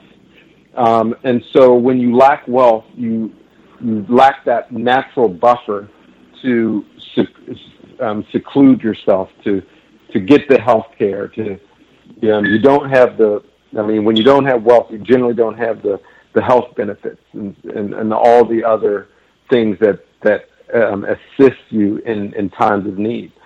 And so all of these things were essentially throughout all the things that protect us, we've been denied because of racism. And that's what I show. A lot of people point to my book and they say, hey, let's look at housing, let's look at education, let's look at healthcare, let's look at all these different things. And so my book really does lay out, where we should be investing if we want to provide people protection. Really important points, things that I've been pointing some of the same points out for folks who have doubts or suspicions about whether or not this is really impacting black people, that black people make up a lot of the folks that are so-called essential workers, and black people, medical apartheid's in my top 5 for favorite books, Harriet A. Washington. Black people are not treated well at the hospitals, and for lots of different reasons, I can see why absolutely this would be a problem. In fact, reminded me so much, Harriet A. Washington has 2 books in my top 10, Medical Apartheid and A Terrible Thing to Waste, which also does a lot to explain what's happening here. You write, this is on page 54, for proof, you need to go no further than past and present redlining, predatory lending practices, environmental racism that subjects our communities to disproportionate exposure to pollution and hazardous waste, harmful zoning practices that make us susceptible to flooding, New Orleans, and post-disaster displacement, New Orleans again, as well as discriminatory drug sentencing and stop and frisk laws that reflect policymakers' extreme disregard for black people. All these injustices take years off our lives and values from our homes. Well said. Just skipping to page 69 to get my question in. On 69, you write, racism is not a mere distraction. Inserting racist language has been the reliable prelude to codifying bigotry into law. Racial attitudes baked into Baltimore's housing policy in 1910 became a model for racial housing covenants across the country. Baltimore's then mayor, J. Barry Mahou's negative view of black people was laid bare in his explanation of the policy. Blacks should be quarantined in isolated slums in order to reduce the incidence of civil disturbance, to prevent the spread of communicable disease into the nearby white neighborhoods, and to protect property values among the white majority. We have some listeners, and we have even had a guest, Dr. Sylvia Hood Washington in Chicago, hotspot, who said she also fears that as a result of all of this, you could see a move to say, hey, black people are the spreaders of COVID, quarantine them, keep them away, let's put them all, in quarantine jail or someplace so that they don't infect the rest of the good white people. Do you have any fears that the attitudes of former Baltimore Mayor Mahou could become widespread in this COVID pandemic, associating black people with COVID-19? Oh, it already has. I mean, let's be clear. When you have governors saying in Georgia, let's open up the barber shops first and the nail salons first, what were they saying? People don't understand there are more black-owned barber shops than white-owned barber shops. We represent only about 13% of the population, but we own more barber shops than any other racial group. When you say, hey, black people, you go to work in that particular industry first, you're essentially saying, let's make black people the sacrificial lambs of the economy. When you don't provide the health insurance, the unemployment insurance, and you say, essential workers, you go out there, but we're not going to give you essential benefits. And you can't get any more of a devaluation of life to labor than that. And that's been, that's the legacy of slavery, essentially reducing us to a labor function.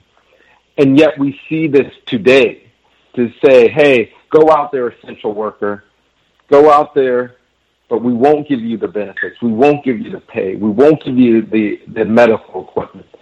But we do want you to kickstart this economy. I mean, we've been down this road before. Wow. I know there were several other folks who felt the same way about the governor of Georgia saying, barbershops, that they felt there was some type of implied code in that. We've had a number, even some white guests who took a pause at what was happening with some of the languaging around some of that, how they relaxed the restrictions in certain areas. Let's see,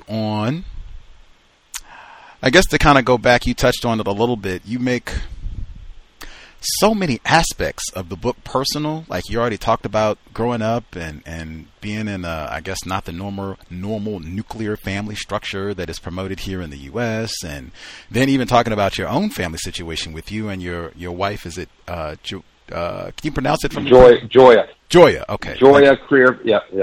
Joya, you and your wife's challenges to have a biological child. I mean, just a lot of really personal sides to how racism, white supremacy impacts you and even impacts the research that you do. Why did you include so much of your personal narrative in the text? Because what many researchers do is to throw stones and hide their hands. That there is nothing rigorous about white supremacy, nothing. And whiteness gets in the way of rigor. But yet when we produce research, we say, oh, I am being sort of the dispassionate, removed researcher looking at things in a removed way. When in fact, all of our biases impact our framing of the problem, the framing of the solution, the questions we ask. And so I put all my stuff up front. I say, hey, racism has impacted me, my family. This is why I'm writing a book about assets in black communities, because my very life depends on it. The life of my community depends on it. I wish more people put up front why they're writing what they're writing, and good or bad, good or bad. But not enough researchers put that out there. This is all research is personal, very personal. And so this is something for me that I needed to show. I needed other research to know, when you're talking about the black family, you're talking about me. You're talking about my family. And I'm here. And so, and I'm not, so that's where it comes from. Research is personal.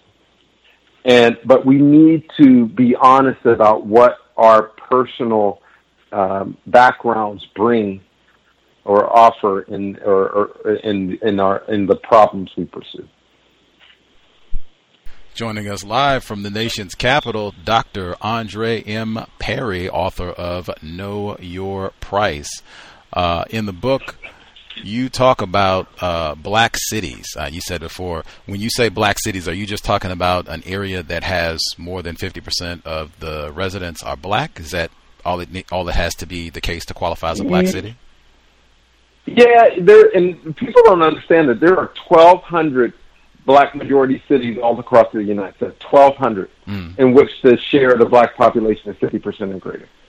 And the number is increasing.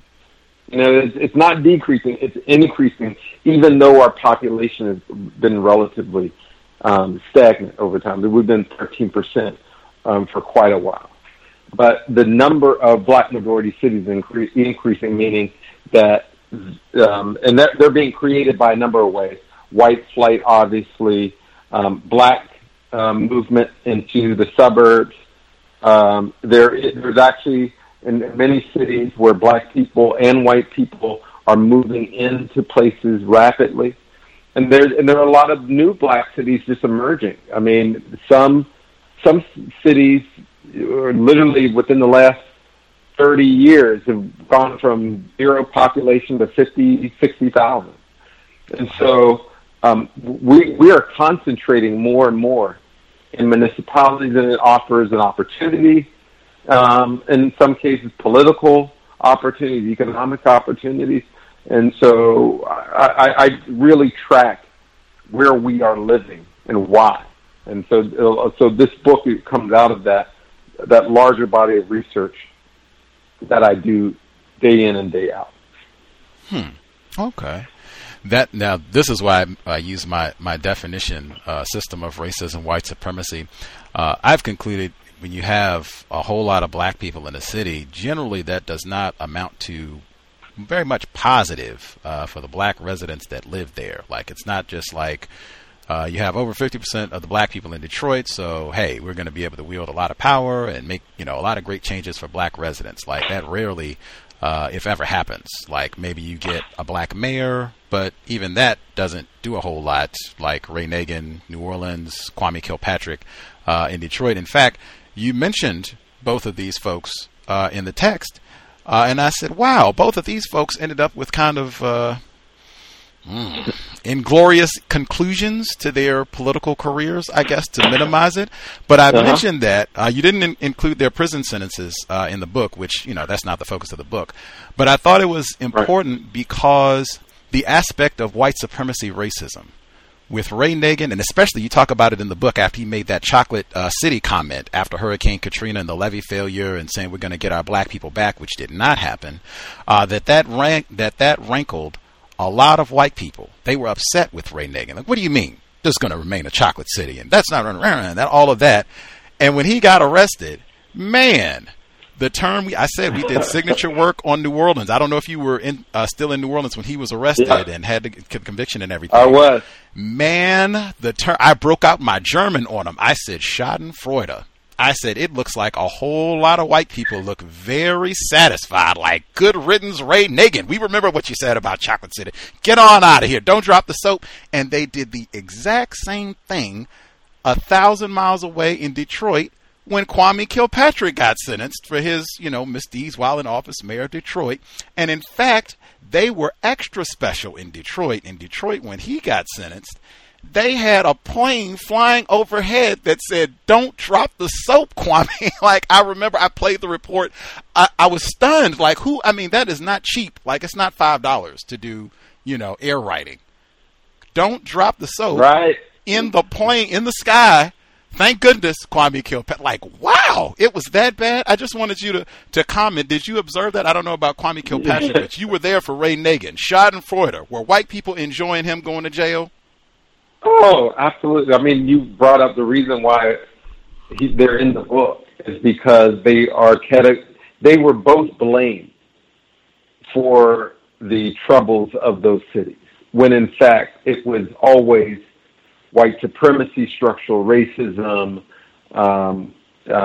injustice in the main that has always made New Orleans and Detroit vulnerable to any kind of economic shock. It was not these two people, but they represented black folk. And so when you can jail those folks, and they were not, and I'm not an apologist for Kwame or Nagin, or I'm not an apologist. But let's be clear that the real reason why those cities are troubled are because, in the case of Detroit, white flight, corporate welfare, in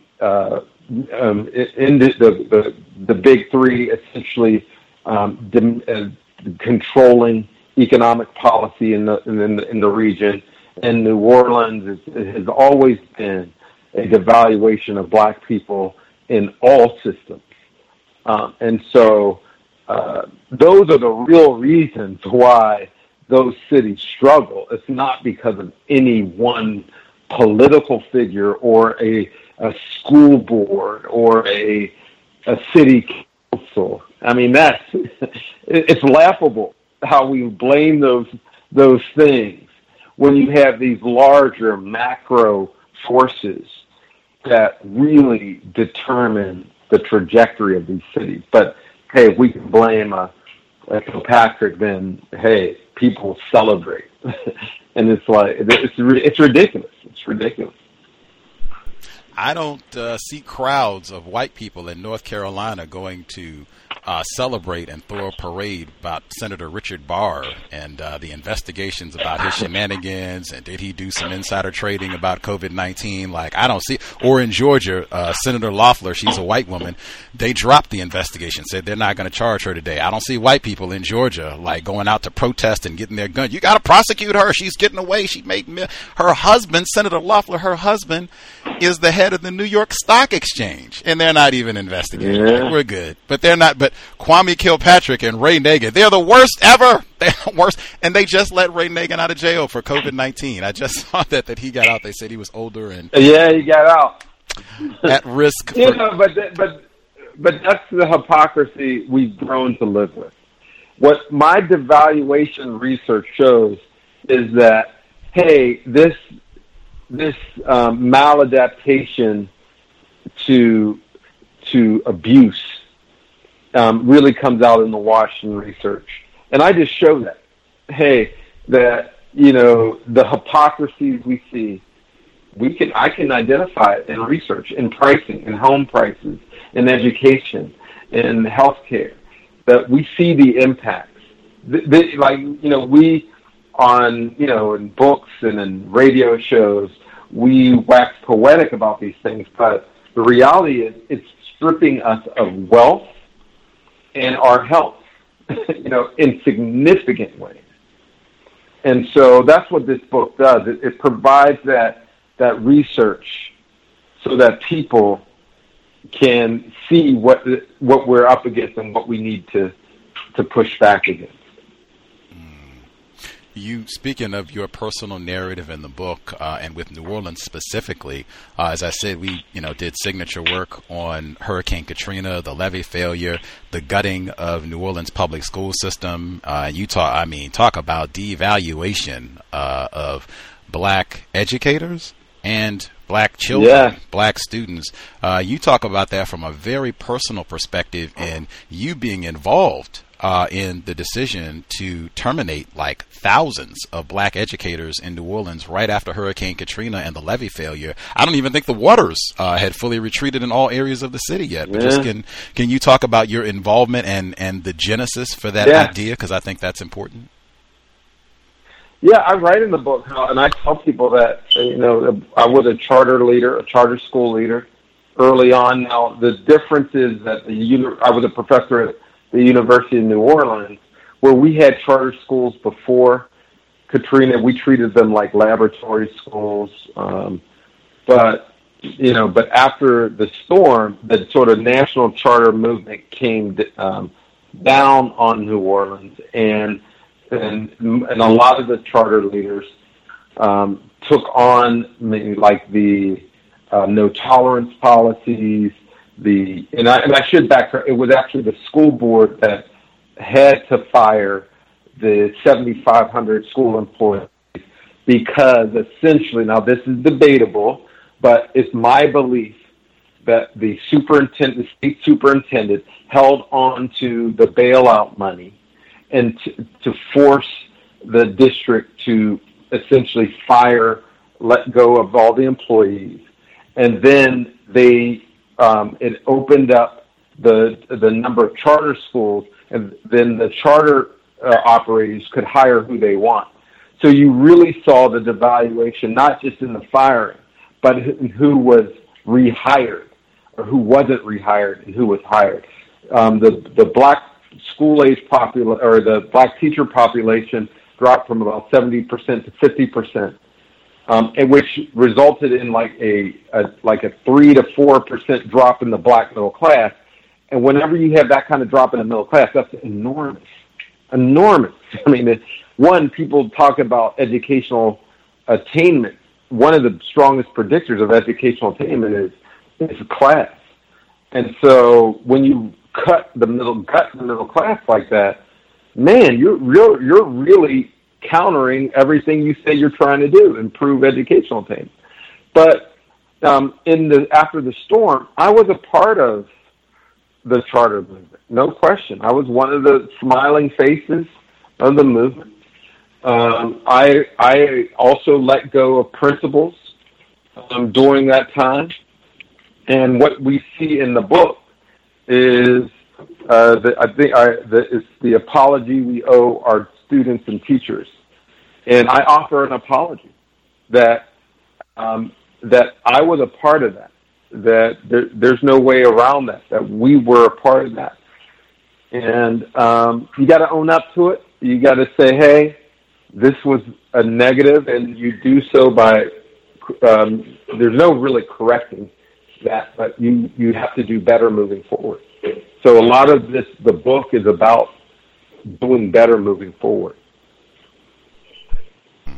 Do you recall who was the state superintendent at the time, who you said was kind of doing this? Oh, Cecil Picard. No, it was Cecil Picard at the time.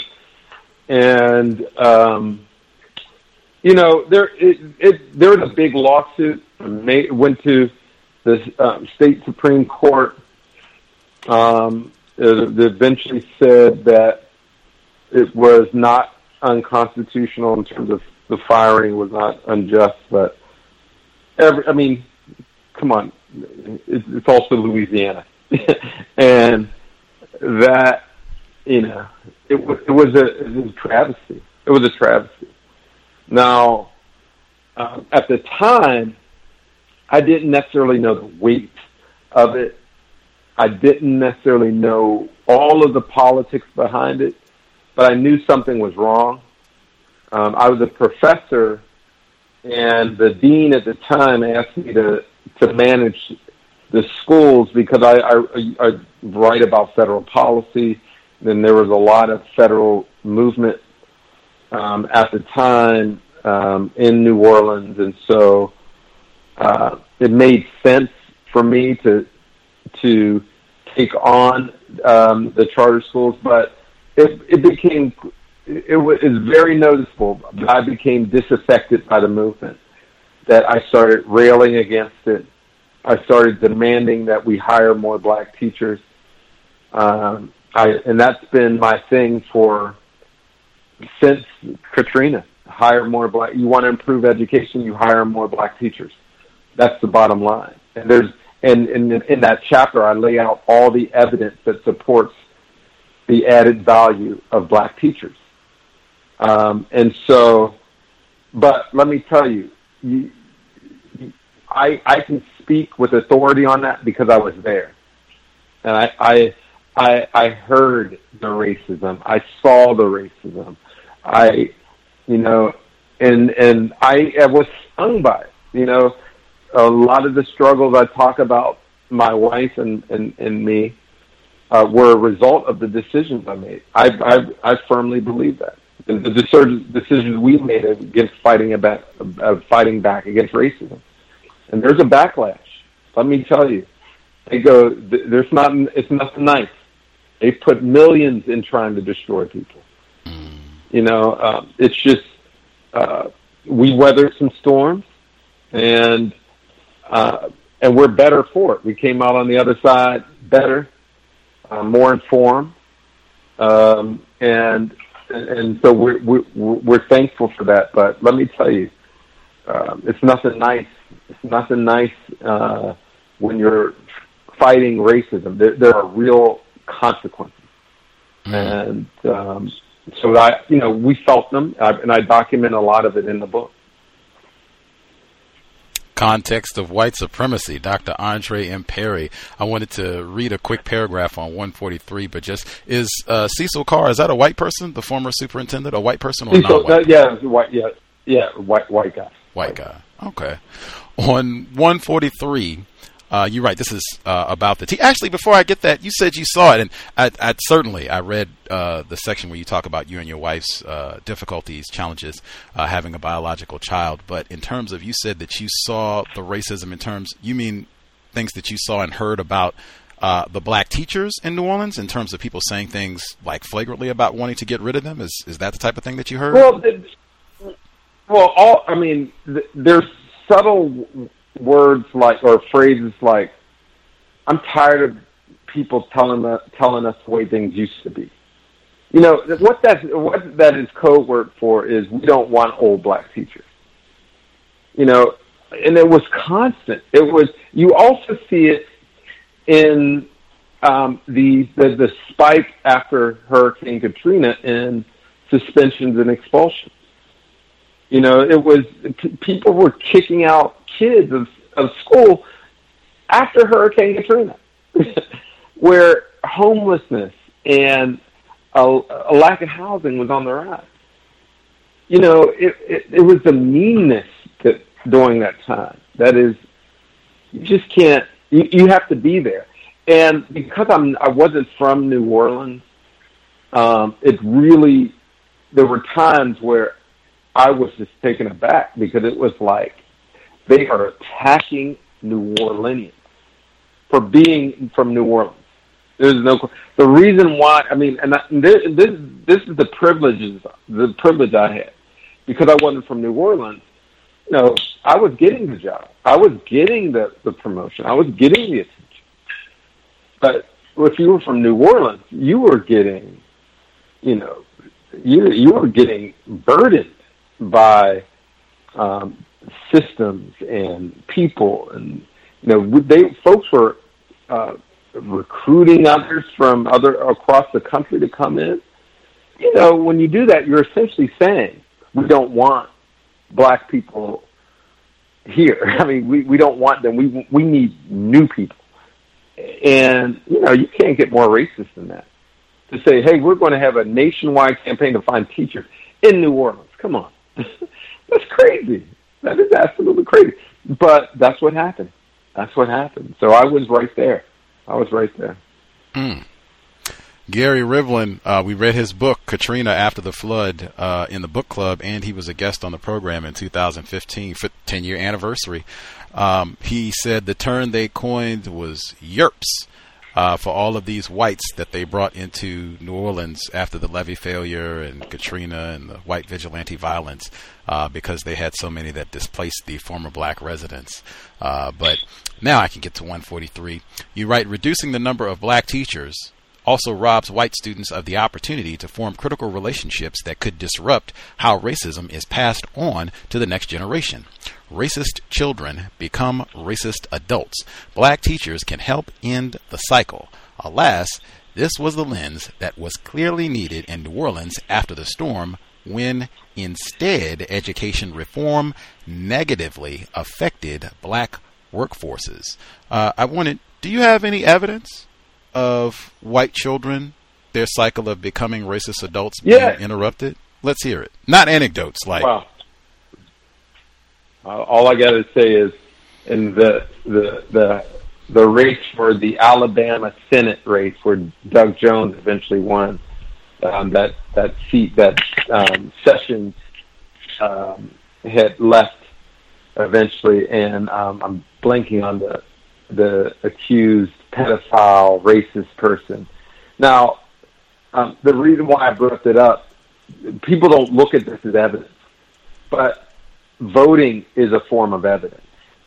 People elected a corrupt, and now I'm talking, I'm sorry I bounced, I went from that state Senate race, but from that to the presidency. There is no way a truly educated person would vote for Donald Trump unless they had some serious intellectual faults along the way. No way. We got to be plain about that. Like, we talk about these education gaps on standardized tests, but we see an education gap in the voting behaviors of people every single day. The voting of these vile human beings is a sign that our educational system is broken. That's why civics is so important. Like, civics is so important. You're not just teaching about the branch of the government. You're teaching about the values that we should uphold in an election. And it is clear that people don't care, or they value negative things, which is a sign of ignorance. And so for me, I've always said, hey, this is an educational problem. Black people have the solution. We need more black teachers. And so when I talk about, like, there's this big fight, should we have integration, should we not? And I always say, well, one of the reasons why I support integration is because white children need black teachers. They literally need them. Like, I don't see a way out of this unless you get a disruptor in that thinking. And I think that the outcomes of black teachers on all children are strong. I mean, black teachers add value. We have higher expectations. We suspend less. There's a lot of positive things that it's not our black skin per se or brown skin. But there's something about living in brown skin that makes us more aware of social economic forces. And that manifests itself in good teaching. And so for me, it's always been about, hey, we need more black teachers. That's going to help the country, no question about it. Okay. I certainly, black teachers add value, enormous value. I agree, 8,000%. But in terms of black educators interrupting white students and stopping white children from becoming racists, a white person in Alabama, or a lot of white people in Alabama, voting for Mr. Jones as opposed to Roy Moore does not constitute evidence for me, just because I lived in a world where President Obama was in the White House for 8 years. I'm very sure there are some individuals classified as white who took 2 trips to the ballot box for President Obama, yet they still practice racism, white supremacy. So I certainly think we could go down ballot to senator or mayor or whatever else and have someone who practices racism, and they have no problem. I'm tired of Roy Moore. I don't like him for whatever reason. We'll let this nigger get a turn, no problem. And I still suspect that a substantial population of white people did not vote for Mr. Jones. But I bring that up because we have had white supremacy racism for centuries. There have been whole generations of white people in Alabama and elsewhere who didn't just have white teachers. They had they didn't just have black teachers, black educators.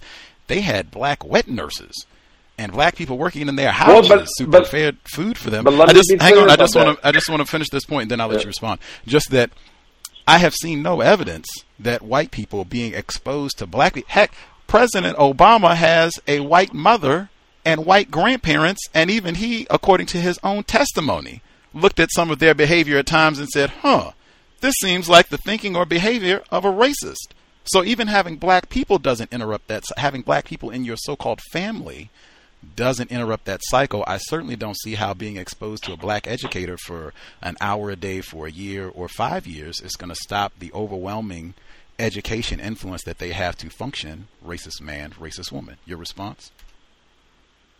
Oh, well, I really do think that the reason why you see this big fight in terms of curriculum, now it's not necessarily teachers, but is what is not who teaches, but what is taught. The reason why there are these battles around history is because they know that if we showed a more accurate depiction of history, that it would transform the thinking of who's a hero, who's not, who's worthy of investment, who's not. And so for me, you talk about one of the largest battles that doesn't get talked about. It's around what is taught and who teaches. And it's deliberate. It is deliberate in states. It is not a coincidence that there is an overwhelming white woman teaching force. It is not a coincidence. And so, so for me, it's like, we've got to shift that. Like educationally, it's not going to completely disrupt what folks learn. Remember, most people learn, most learning occurs outside of school, that most people absorb things all around them well beyond the schoolhouse walls. However, a lot goes on in school. So I say all the time, we need more black teachers, not just for the benefit of black children, but to set the record straight about what America is. And I'm not talking just about sort of the teachers we see in front of the classroom. Nicole Hannah-Jones, one of the reasons why the 1619 Project for many is so threatening is because it forces people to see, is this me? Is this who I am? Another thing is that for many white folks, they look at America in their own lifetime. They don't look beyond. They say, well, I wasn't racist. That wasn't me. I didn't know any slaves. You hear this all the time. And it's like they lack a sense of history. I mean, and they really have a bad understanding of policy and how policy can benefit people for generations. And so I do believe that, on balance, more black teachers would disrupt that phenomenon, that it would force people to see themselves in the context of history. And if people were forced to see themselves in that horrible context, more people would change. Not all of them, but there would be more people who would be transformed. We have folks who dialed in. We'll see if we can nab callers who have questions for Dr. Andre M. Perry, author of Know Your Price. I think there are white people who have graduated from historically black colleges and universities that I'm not even sure that they would qualify to say that that cycle of racism has been interrupted, but I could be in error. Let's see. Our person at 0747. 0747. Did you have a question for Dr. Perry? You should be with us. Can I be heard? Yes, sir. Greetings, Gus, and hello, Dr. Perry. Hey, how are you? In your book, you give a definition of racism as systematic devaluation of race, ethnicity, and immigration status. My question is, why did you include ethnicity and immigration status in your definition? Oh, well, because, I mean, there's clearly a connection between ethnicity and race, but I think for me, I've also worked with immigrant population. But my start in education was actually, I worked in the Department of Education's Migrant Education Program in Pennsylvania. And it was my first time seeing how essentially Mexican, Central American, African, Caribbean labor was being used in the economy. And this was my first, it was like in '89 when I first started. It was my first job. I was a college freshman. And I didn't know what an undocumented immigrant was. But I did know. This goes back to my family, my upbringing. I was raised by an older woman who just took in kids. We weren't blood relatives. And so I've always had a deep appreciation for brothers and sisters who weren't necessarily my relatives, but they had similar backgrounds.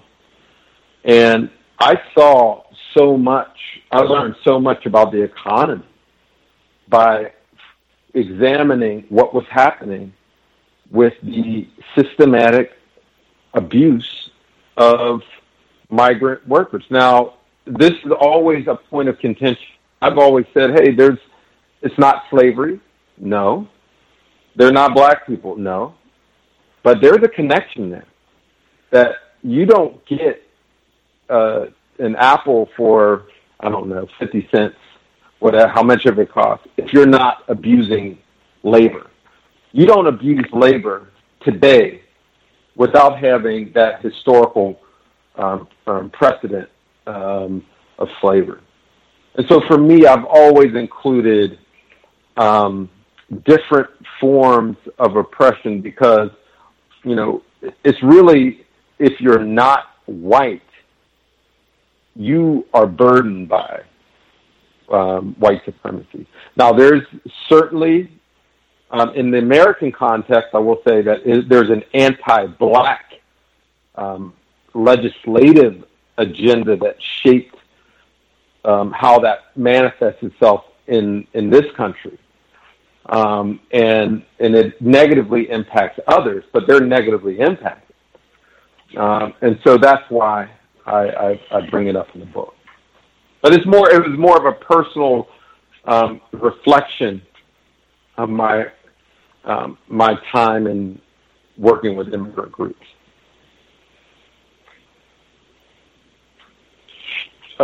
Do you think that it would be accurate to say the people you work with were mistreated, not so much because of their immigration status, but because they weren't white? I don't have a problem with that, because I think at the end of the day, brown people, black people, regardless of their immigration status, get lower pay, lower benefits. Now, there are exceptions. There are certain immigrant groups in terms of high skilled labor that we don't attack really. We don't say anything about them. We don't applaud them, but we don't hurt them either. But by and large, if you are from Mexico, Central America, the Caribbean, you are dogged in terms of policy, and so I bring that up when I can, because it's been a sticking point for some, this immigration thing, because I've worked on a lot of these policies. It's been a wedge in the black and brown communities, and I'm like, man, there should be alignment. There should be alignment. Now, there's a difference because you obviously have white Latinos, and so you have that issue. But for people of color who are non-white, it's tough. It is tough for them. I had one other question.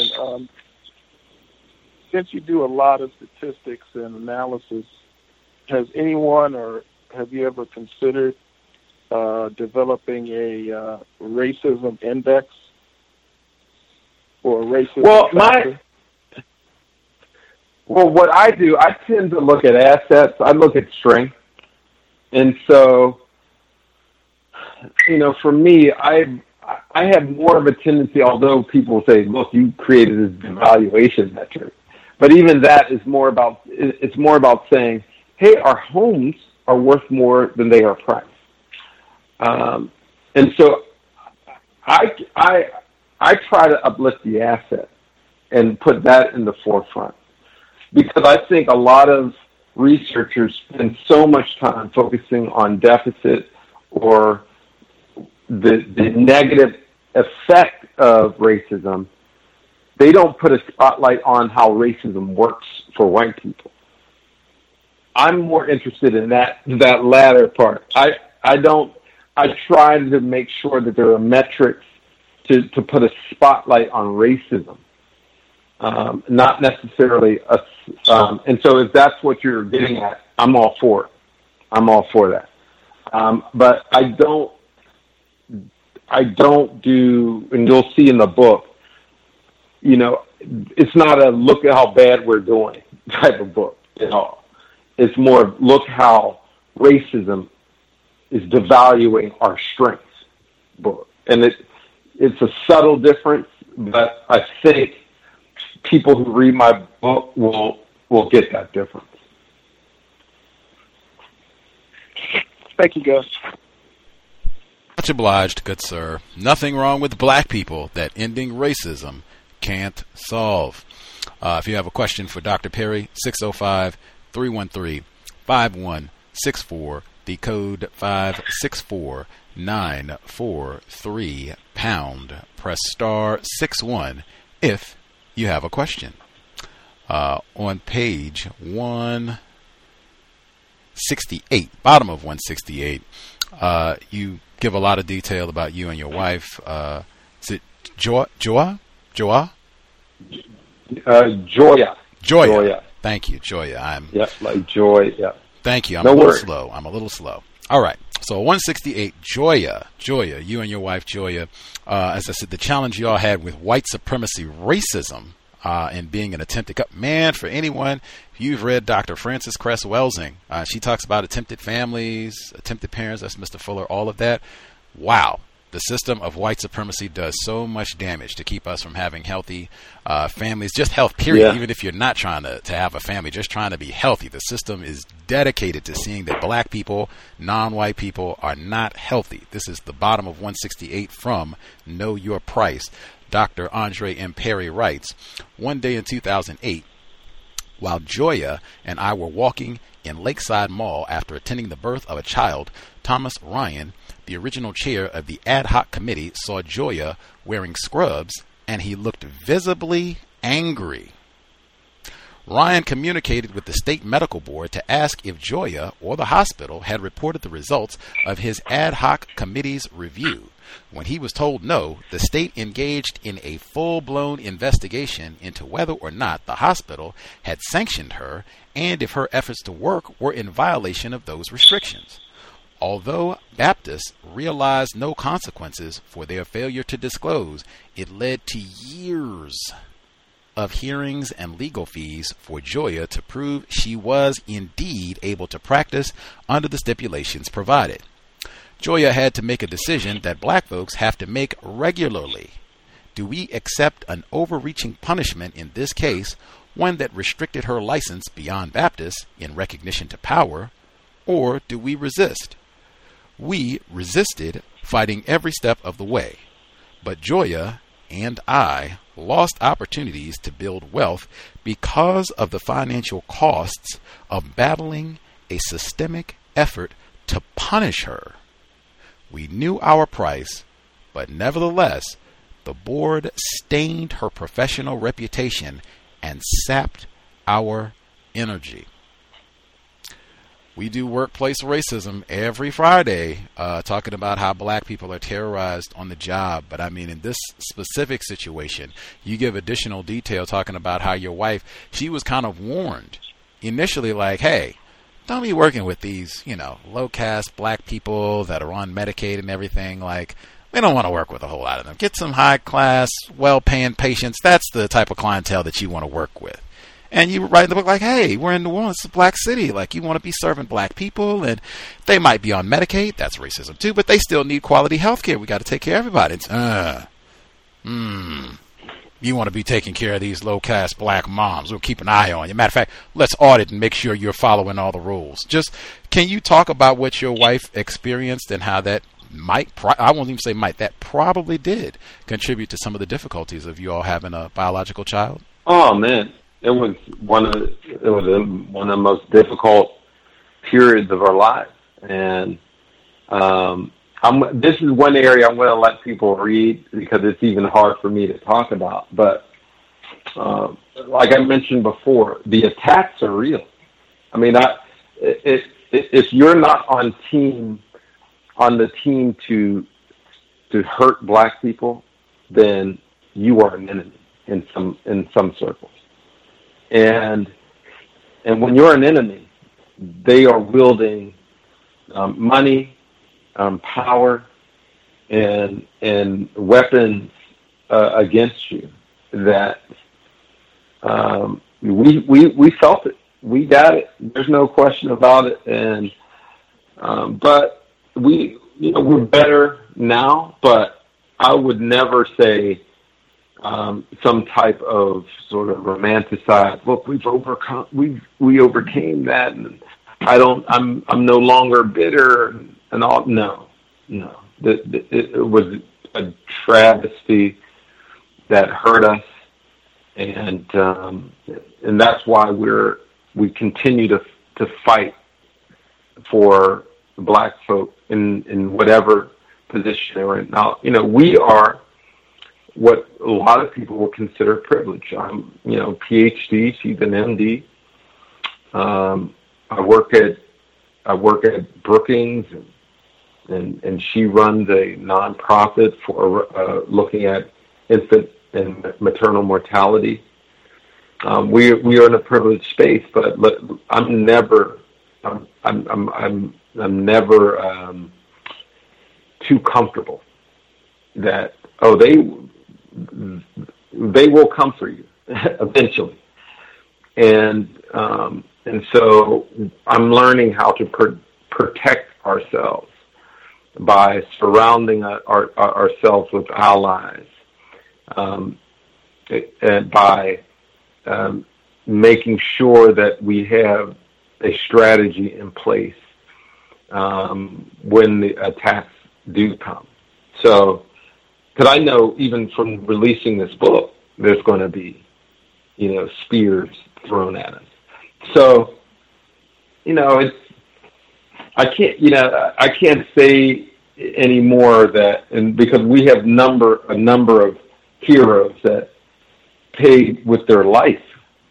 And so we're not nowhere near, we're not that in that situation, but we have felt real pain because of the decision to stand up for Black people. Am I to understand it correctly, after your wife, and she goes through years to clear her reputation, I didn't do anything incorrect, I've just been here trying to help Black moms have healthy Black children, that's all I've been trying to do, help folks in New Orleans, help the greater New Orleans area, that Mitch Landrieu brings her on, sees all this quality work that she's doing. Mayor of New Orleans, Mitch Landrieu, sees all this quality work that she, first white mayor in New Orleans in like decades. That's directly a result of Hurricane Katrina and disruption of population. Anyway, so he sees all this great work that she's doing. He brings your wife in to work and continue the great work. And people are like, wait a minute, are you aware of all of the problems that she's had, and bring this to attention, and that causes her to lose this position in Mitch Landrieu's administration? Is that accurate? That is accurate. Wow. And I detailed that in the book. They went after her, no question about it. And but again, we are on the other side of it. There's a lot of people who did not make it on the other side of it. But that's why it's in the book, to let people know, we felt the pain. And we're going to let people know that we know. We know what you did. So, so it's all in there. And I'm hoping readers will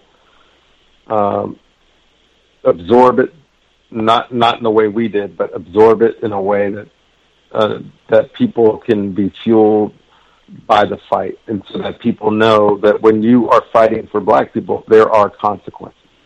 There are real consequences.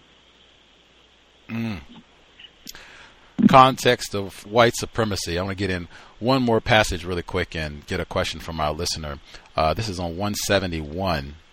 You write, after all the struggles, you and your wife, Joya, have a healthy child, 9-year-old at the time of writing of this book, publication of this book. You continue, Joya's license is unrestricted, thank goodness. Now I have an opportunity to atone and a platform to do so publicly. I apologize to Joya for the stress I caused through her work on maternal mortality. I've learned not to doubt Black women's accounts of racism, but rather to trust them. Joya's story is indicative of what Black women go through. Her ordeal is what systemic racism and sexism looks and feels like. And although New Orleans posts some of the lowest infant mortality rates among Black majority cities, Black babies still die at more than twice the rate of whites, 6.82 to 2.94. And Black women die at 3 to 4 times the rate of white women. This is not a coincidence. We have had some listeners, some of them Black females, listeners to this program, who have said that these statistics are misleading, that this is a part of the deception of racism to suggest that Black moms are more vulnerable during pregnancy, that Black babies have this higher infant mortality rate, when in fact more white women die in childbirth and more white infants end up dying before the end of their first year of birth. Do you see anything deceptive or inaccurate about these statistics? Well, I think it's really a matter of phrasing. I think when we say that Black women are more vulnerable, we should be saying that Black women get attacked more.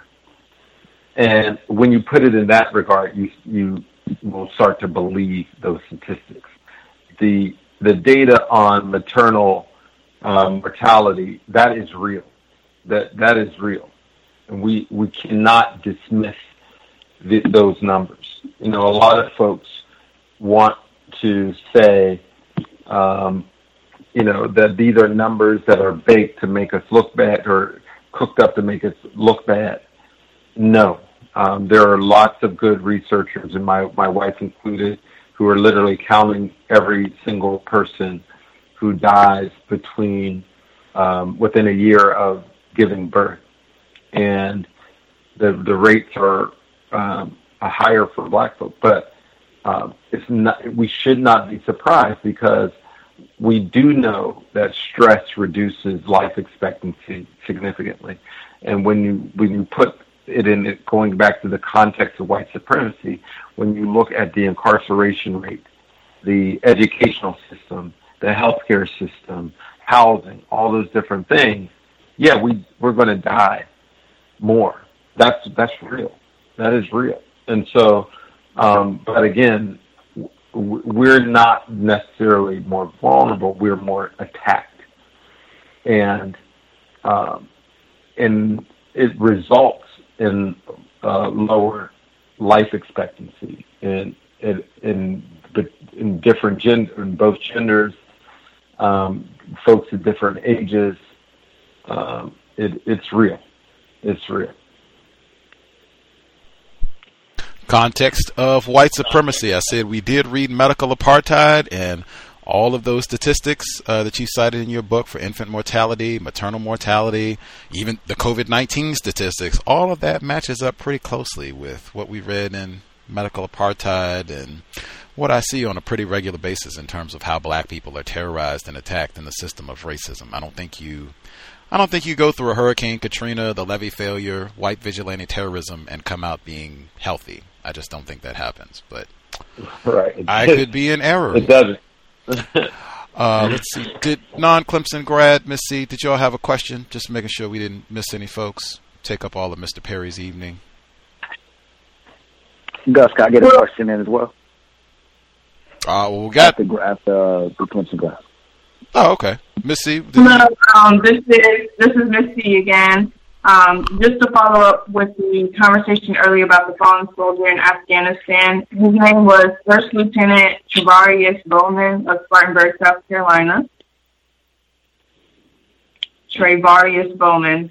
And hello to Dr. Perry. Thank you for joining us tonight. I had a couple questions for you, just very general. When you wrote your book, who was your primary intended audience? And then the second one was, go ahead. Was there any part of your book that was removed or significantly rewritten by your editor? Well, my audience is for people living in Black majority cities. So, and I pretty much stayed the course on that. No, folks did not significantly edit my book. It's pretty much all me.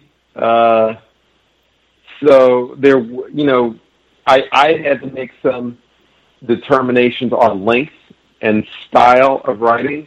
You'll see that it's a mixture of personal stories and research. I really wanted this to be a book that everyone can read. So many books that are policy books, it's really that policy arena, folks in that policy arena only read it. I wanted this to be more of a book that is open to wider audiences. So you'll see it read like a story, but there's a lot of data in there, But as Gus was reading, you could tell there's personal stories in there. But after I go from the personal story, I leap into a lot of data. So, but if you follow my work at Brookings, you'll recognize some of the data in the reports. But in the reports, you just don't get any narrative. So I reduced the amount of data, added story, and it's my story. So, yeah, I wouldn't say it's been altered much. Nothing against my will.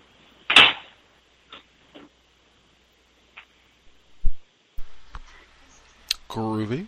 Miss C. C.O.W.S. Bowen. Thank you for getting the name. Good memory. C.O.W.S. Bowen. We will do some investigating. Let's see. Caller in New Jersey, you had a question for Dr. Andre M. Perry. How you doing, Doctor? I have a question. Have you did any work on the city of Newark, New Jersey? And if so, are you familiar with in 2016, Mayor Ras Baraka led a march down to Port Newark, the third largest port in New Jersey, and he was protesting for the citizens of Newark to have access to those port jobs, and the union reps, even made statements like, stop looking for handouts. Are you familiar with Newark? Are you familiar with that march? I'm not familiar with that march. I follow Newark a little bit, but more in the area of education. Ras Baraka is, I would consider him a great leader. But I'm not familiar with that particular march, but I'm not surprised by it. But I'm not really familiar with that march. But it was a great change in leadership. They needed it. And and there were the good fruit that came out of that. So but I'm not necessarily familiar with that much. Okay.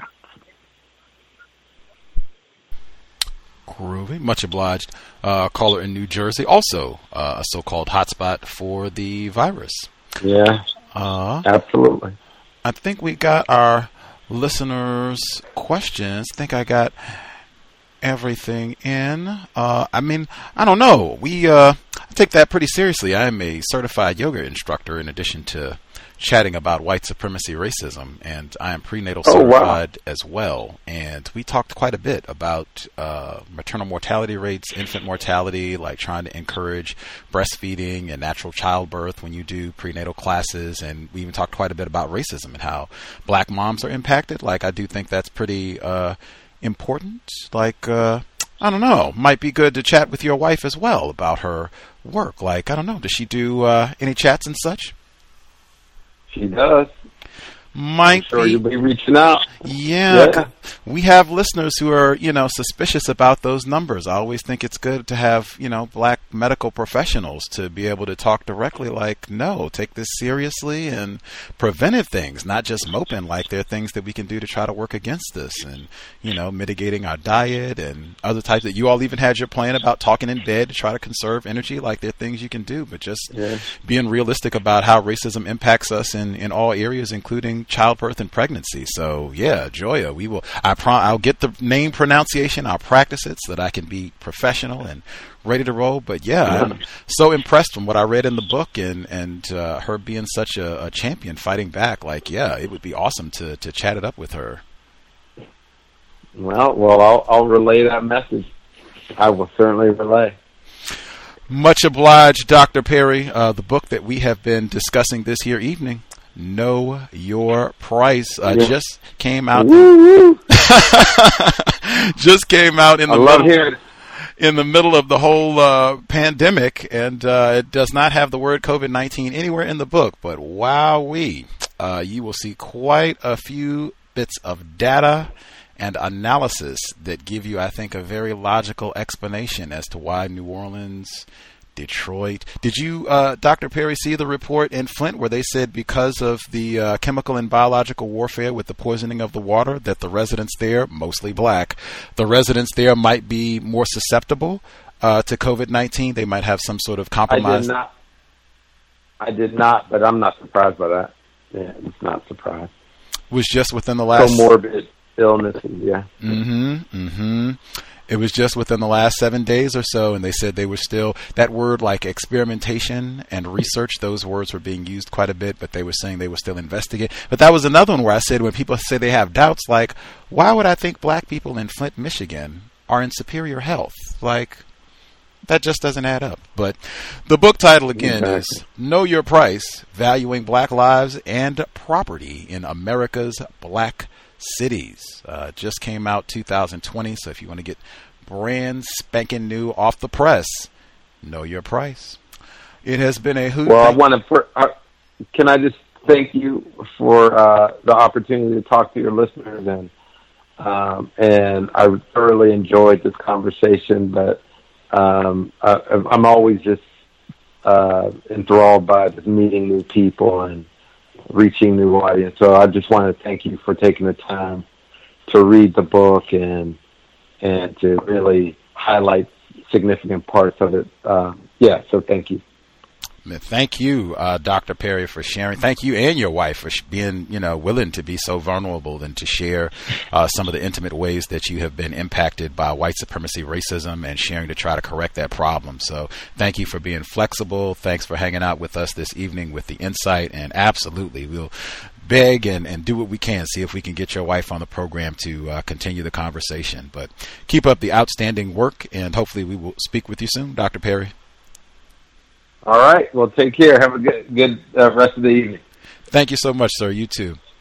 Dr. Andre M. Perry, author, Know Your Price, Valuing Black Lives and Property in America's Black Cities.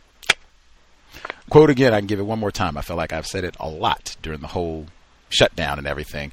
There's nothing wrong with black people that ending racism can't solve.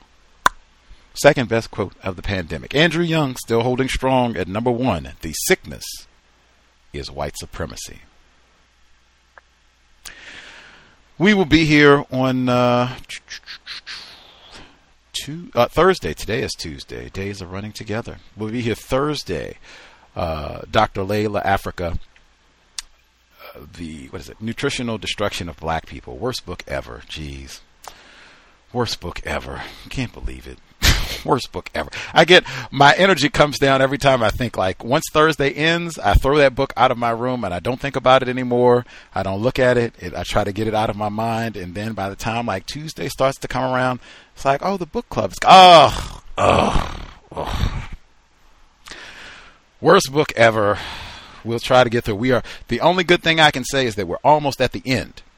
We're almost at the end. We're past page 250, so we should not have too many more to go. We can be done, and we'll pick something really good to read next time around. But wow,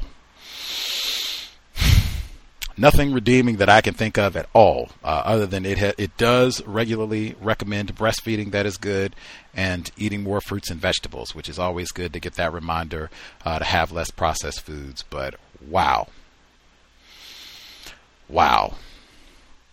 8 p.m. Eastern, 5 p.m. Pacific this Thursday. Wow. Anywho, I hope we are able to get Dr. Perry's wife on. Not that it wasn't great having him. That was, not trying to, man, we wasted time with him. Not saying that at all. It was great. Get him on. Great. Wouldn't even know about his wife if we hadn't read his book and talked to him. So, great. But just saying, wow. Reading it, I don't know if you all got the full,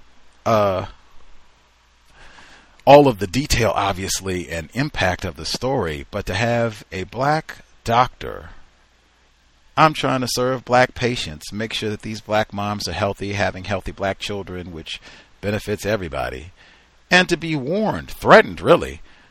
I don't know. I don't want you working with a whole lot of these black moms. Got these welfare crack addict, crack babies running around here. I don't know. Why don't you get you some good paying white patients? You're like, huh? We're in a black city. This is New Orleans. We got a lot of black people. They need medical. We can't send them to the coon, man. They need medical care. Oh, we got a uppity doctorate nigger here. Huh, okay. Not going to take my advice. You're going to keep serving those black moms. Okay. Audit. Bam. Doing something incorrect. We're going to go through and suspend where you can't even practice and all that. The anecdote that I read, a white man sees you out walking at the mall. It's not, oh, hey, how you doing? Oh, there's that nigger. Glad I don't have to see her anymore. It's, what? Is that nigger in scrubs? She's been practicing. I'm calling right now. Get my cell phone. I'm like, whoa.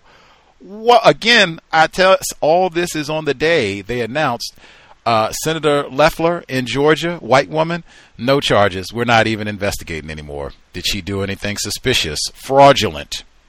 making all these trades, millions of dollars, telling us that COVID-19 is fine while she's selling off everything. Oh my God, make sure I don't get wiped out. They're not charging her with anything. System of racism, white supremacy. But we got Dr. Perry's doctor wife not giving out Oxycontin like it's chewing gum, fake prescriptions and what have you. No. I just want to help, black moms, make sure they deliver safely, make sure they have healthy children. We have got to stop this Negro. That is Louisiana. That is the system of white supremacy, racism. And for it to continue, right, it's years of this that we got to battle and fight to clear her name, and thousands of dollars spent and employment opportunities messed up, and the time and energy and stress to deal with all of that. You deal with all of that, and then the mayor says, hey, I've been seeing you doing all this great work. We got rid of that no good Nick Ray Nagin. Come and work, be a part of my administration. Continue doing that great medical work. You get a new job, you're moving on. Oh, no. The race soldiers, wait a minute. You're going to hire that coon? Don't you know she's been in trouble? Let me fax all of her. That's why I said the retired firefighter, when he was talking about the enforcement official in Florida, where they claimed they dug in the past and found something, he lied to us and didn't shit. They're not ignorant about anything. If they don't want you to have this job, you won't have it. And that'll just be that. It's not a question of they're ignorant, they didn't know this, and you deceived them. If they don't want you to have the job, you just won't have the job. And that'll be that. Dedicated. Schadenfreude. Just take enjoyment at causing misery for black people. I never even heard, did she do something wrong? What exactly was the problem? Was she giving out medication? Was she selling Oxycontin out of the trunk of her car down at the Times-Picayune? What did she do to warrant all of this? We just like practicing racism. Let me give you one more stat from the book, and then we'll double check.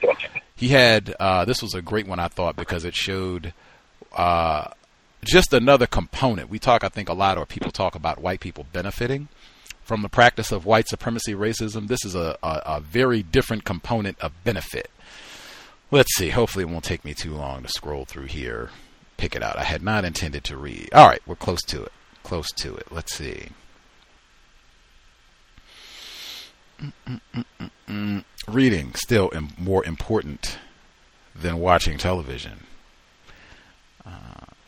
No, it's in the chapter where he talks about the punishment that they attempted, or the punishment that they... Okay. Highlighted quite a bit in that chapter. All right, here we go.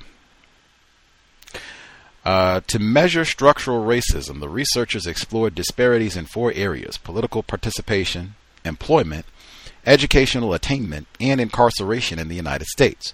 Results indicated that blacks living in states with high levels of structural racism were generally more likely to report past year myocardial infarction than blacks living in low structural racism states. That's cardiovascular disease. But the researchers also found that whites living in states with high levels of structural racism, say it again, researchers also found that whites living in states with high levels of structural racism experienced insignificant or lower odds of myocardial infarction compared to whites living in low structural racism states. I don't know where they are. Where do you think the low structural racism states would be? I don't even have a guess. The researchers therefore argue that structural racism may not only harm the targets of stigma, but also benefit those who wield the power to enact stigma and discrimination. I don't use those words, stigma and discrimination, but if you got it, in the areas where they had high structural racism, black people had higher levels of cardiovascular disease. In the regions with high levels of structural racism, white people had either insignificant or lower levels of cardiovascular disease, meaning practicing racism, it seemed not only to harm the black people, but it seemed white people were healthier in those areas. Isn't that striking? Not surprising, just wow.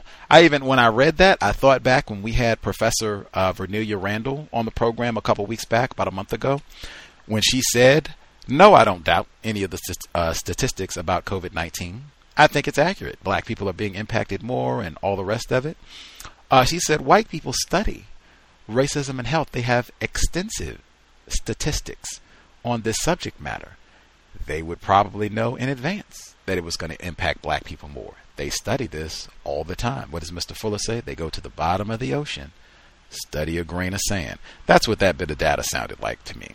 White people with insignificant or lower levels of cardiovascular problems in the areas with high structural racism. Any of the folks that are with us have any comments, questions they want to make sure they share Dr. Perry's visit before we wrap things up? Gus, hello? Yes, sir. I didn't understand one exchange you had with Dr. Perry. When you were talking about politics and the election down in Georgia, Dr. Perry, was it his understanding that he felt that the reason why a lot of people voted for Trump was because of lack of education? Or did I misconstrue that? I thought that was what he implied when he was. I think he was talking about the election in Alabama. That was when I was asking him about. I think it was any evidence of black teachers. With that whole exchange was interesting because I asked him, did he have any evidence that having black teachers would interrupt what he calls the cycle of white children becoming racist? And he pivoted to the election in Alabama with Roy Moore and Doug Jones. He didn't pivot to examples of black teachers where, they had little Johnny or Susie and they ended up not being a racist. And I don't know, maybe they ran the campaign for Senator Jones and all the rest of it. But anyway, it was in that exchange where he was saying that you can't vote for Trump unless you are ignorant or have some sort of lack of understanding and all the rest of that. And the statistics I saw, white women across all economic and educational levels voted for Donald Trump. 52% of white women voters supported Trump in 2016. I suspect a repeat in 2020. That's not what the data said, that it was just, dumb, ignorant white women who were responsible for him being elected. That's not what the data said last time around. So, yeah, that is not my understanding of white people. That is not my understanding of racism, white supremacy, that any of their conduct that ends up being white supremacist or racist, none of that is the result of or motivated by ignorance or lack of understanding or lack of awareness. None of that. And I endorse that completely. I mean, that's certainly, I'm not as familiar with those statistics, but my personal experience, it has nothing to do with education. I've seen plenty of what would be considered the most highly educated people who are classified as white who support Trump, and vehemently. So that certainly hasn't been my experience. I just wasn't sure what the doctor's feeling was about that. That's all. Thanks. Much obliged. Yep, that is very common. White people's racist conduct being attributed to ignorance or lack of understanding. That's very common. I think that is also one of the greatest lies. You can put that right side by side. White people are ignorant or unaware, and then black people are the experts on racism, white supremacy, although we're not able to solve this problem. Totally backwards, totally other way around, reverse things in terms of what is actually happening. Again, white people cannot be ignorant about white supremacy or racism. They will get in trouble with other black people. Incidentally, I remember an anecdote. Jim Grimsley, he was a guest on the program back in 2016. He wrote about having a black teacher. This is a white man. He wrote about having a black teacher when he was going to school. He was amongst the first kind of wave of white students to be going to school when they so-called integrated. And so he was kind of one of the first groups to have a black teacher, white students to have a black teacher. And he gave an anecdote about practicing racism against her. Like, he didn't say, she stopped me from practicing racism, and I realized, I've got to be nice to black people and, do right by them. He already understood this is a Negra. In fact, I think he gave an anecdote about not calling her by her last name, that I made a decision to call her by her first name. I knew she was a Negra, even at that age as a child. So, yeah, not really seeing any evidence in the voting thing. Like I said, we sat through 8 years of President Obama, and, at this point, I have seen white people cast a ballot for a Negra and then come right back out and practice white supremacy racism. So, in fact, we can stop all that with the voting. Joe Biden ran on the ticket with President Obama and then came out and told us if we don't want to vote for him, we aren't even black. So, anyway, any other folks, comments they need to get in? Lost our Negra card because we want to support the current president. Come on.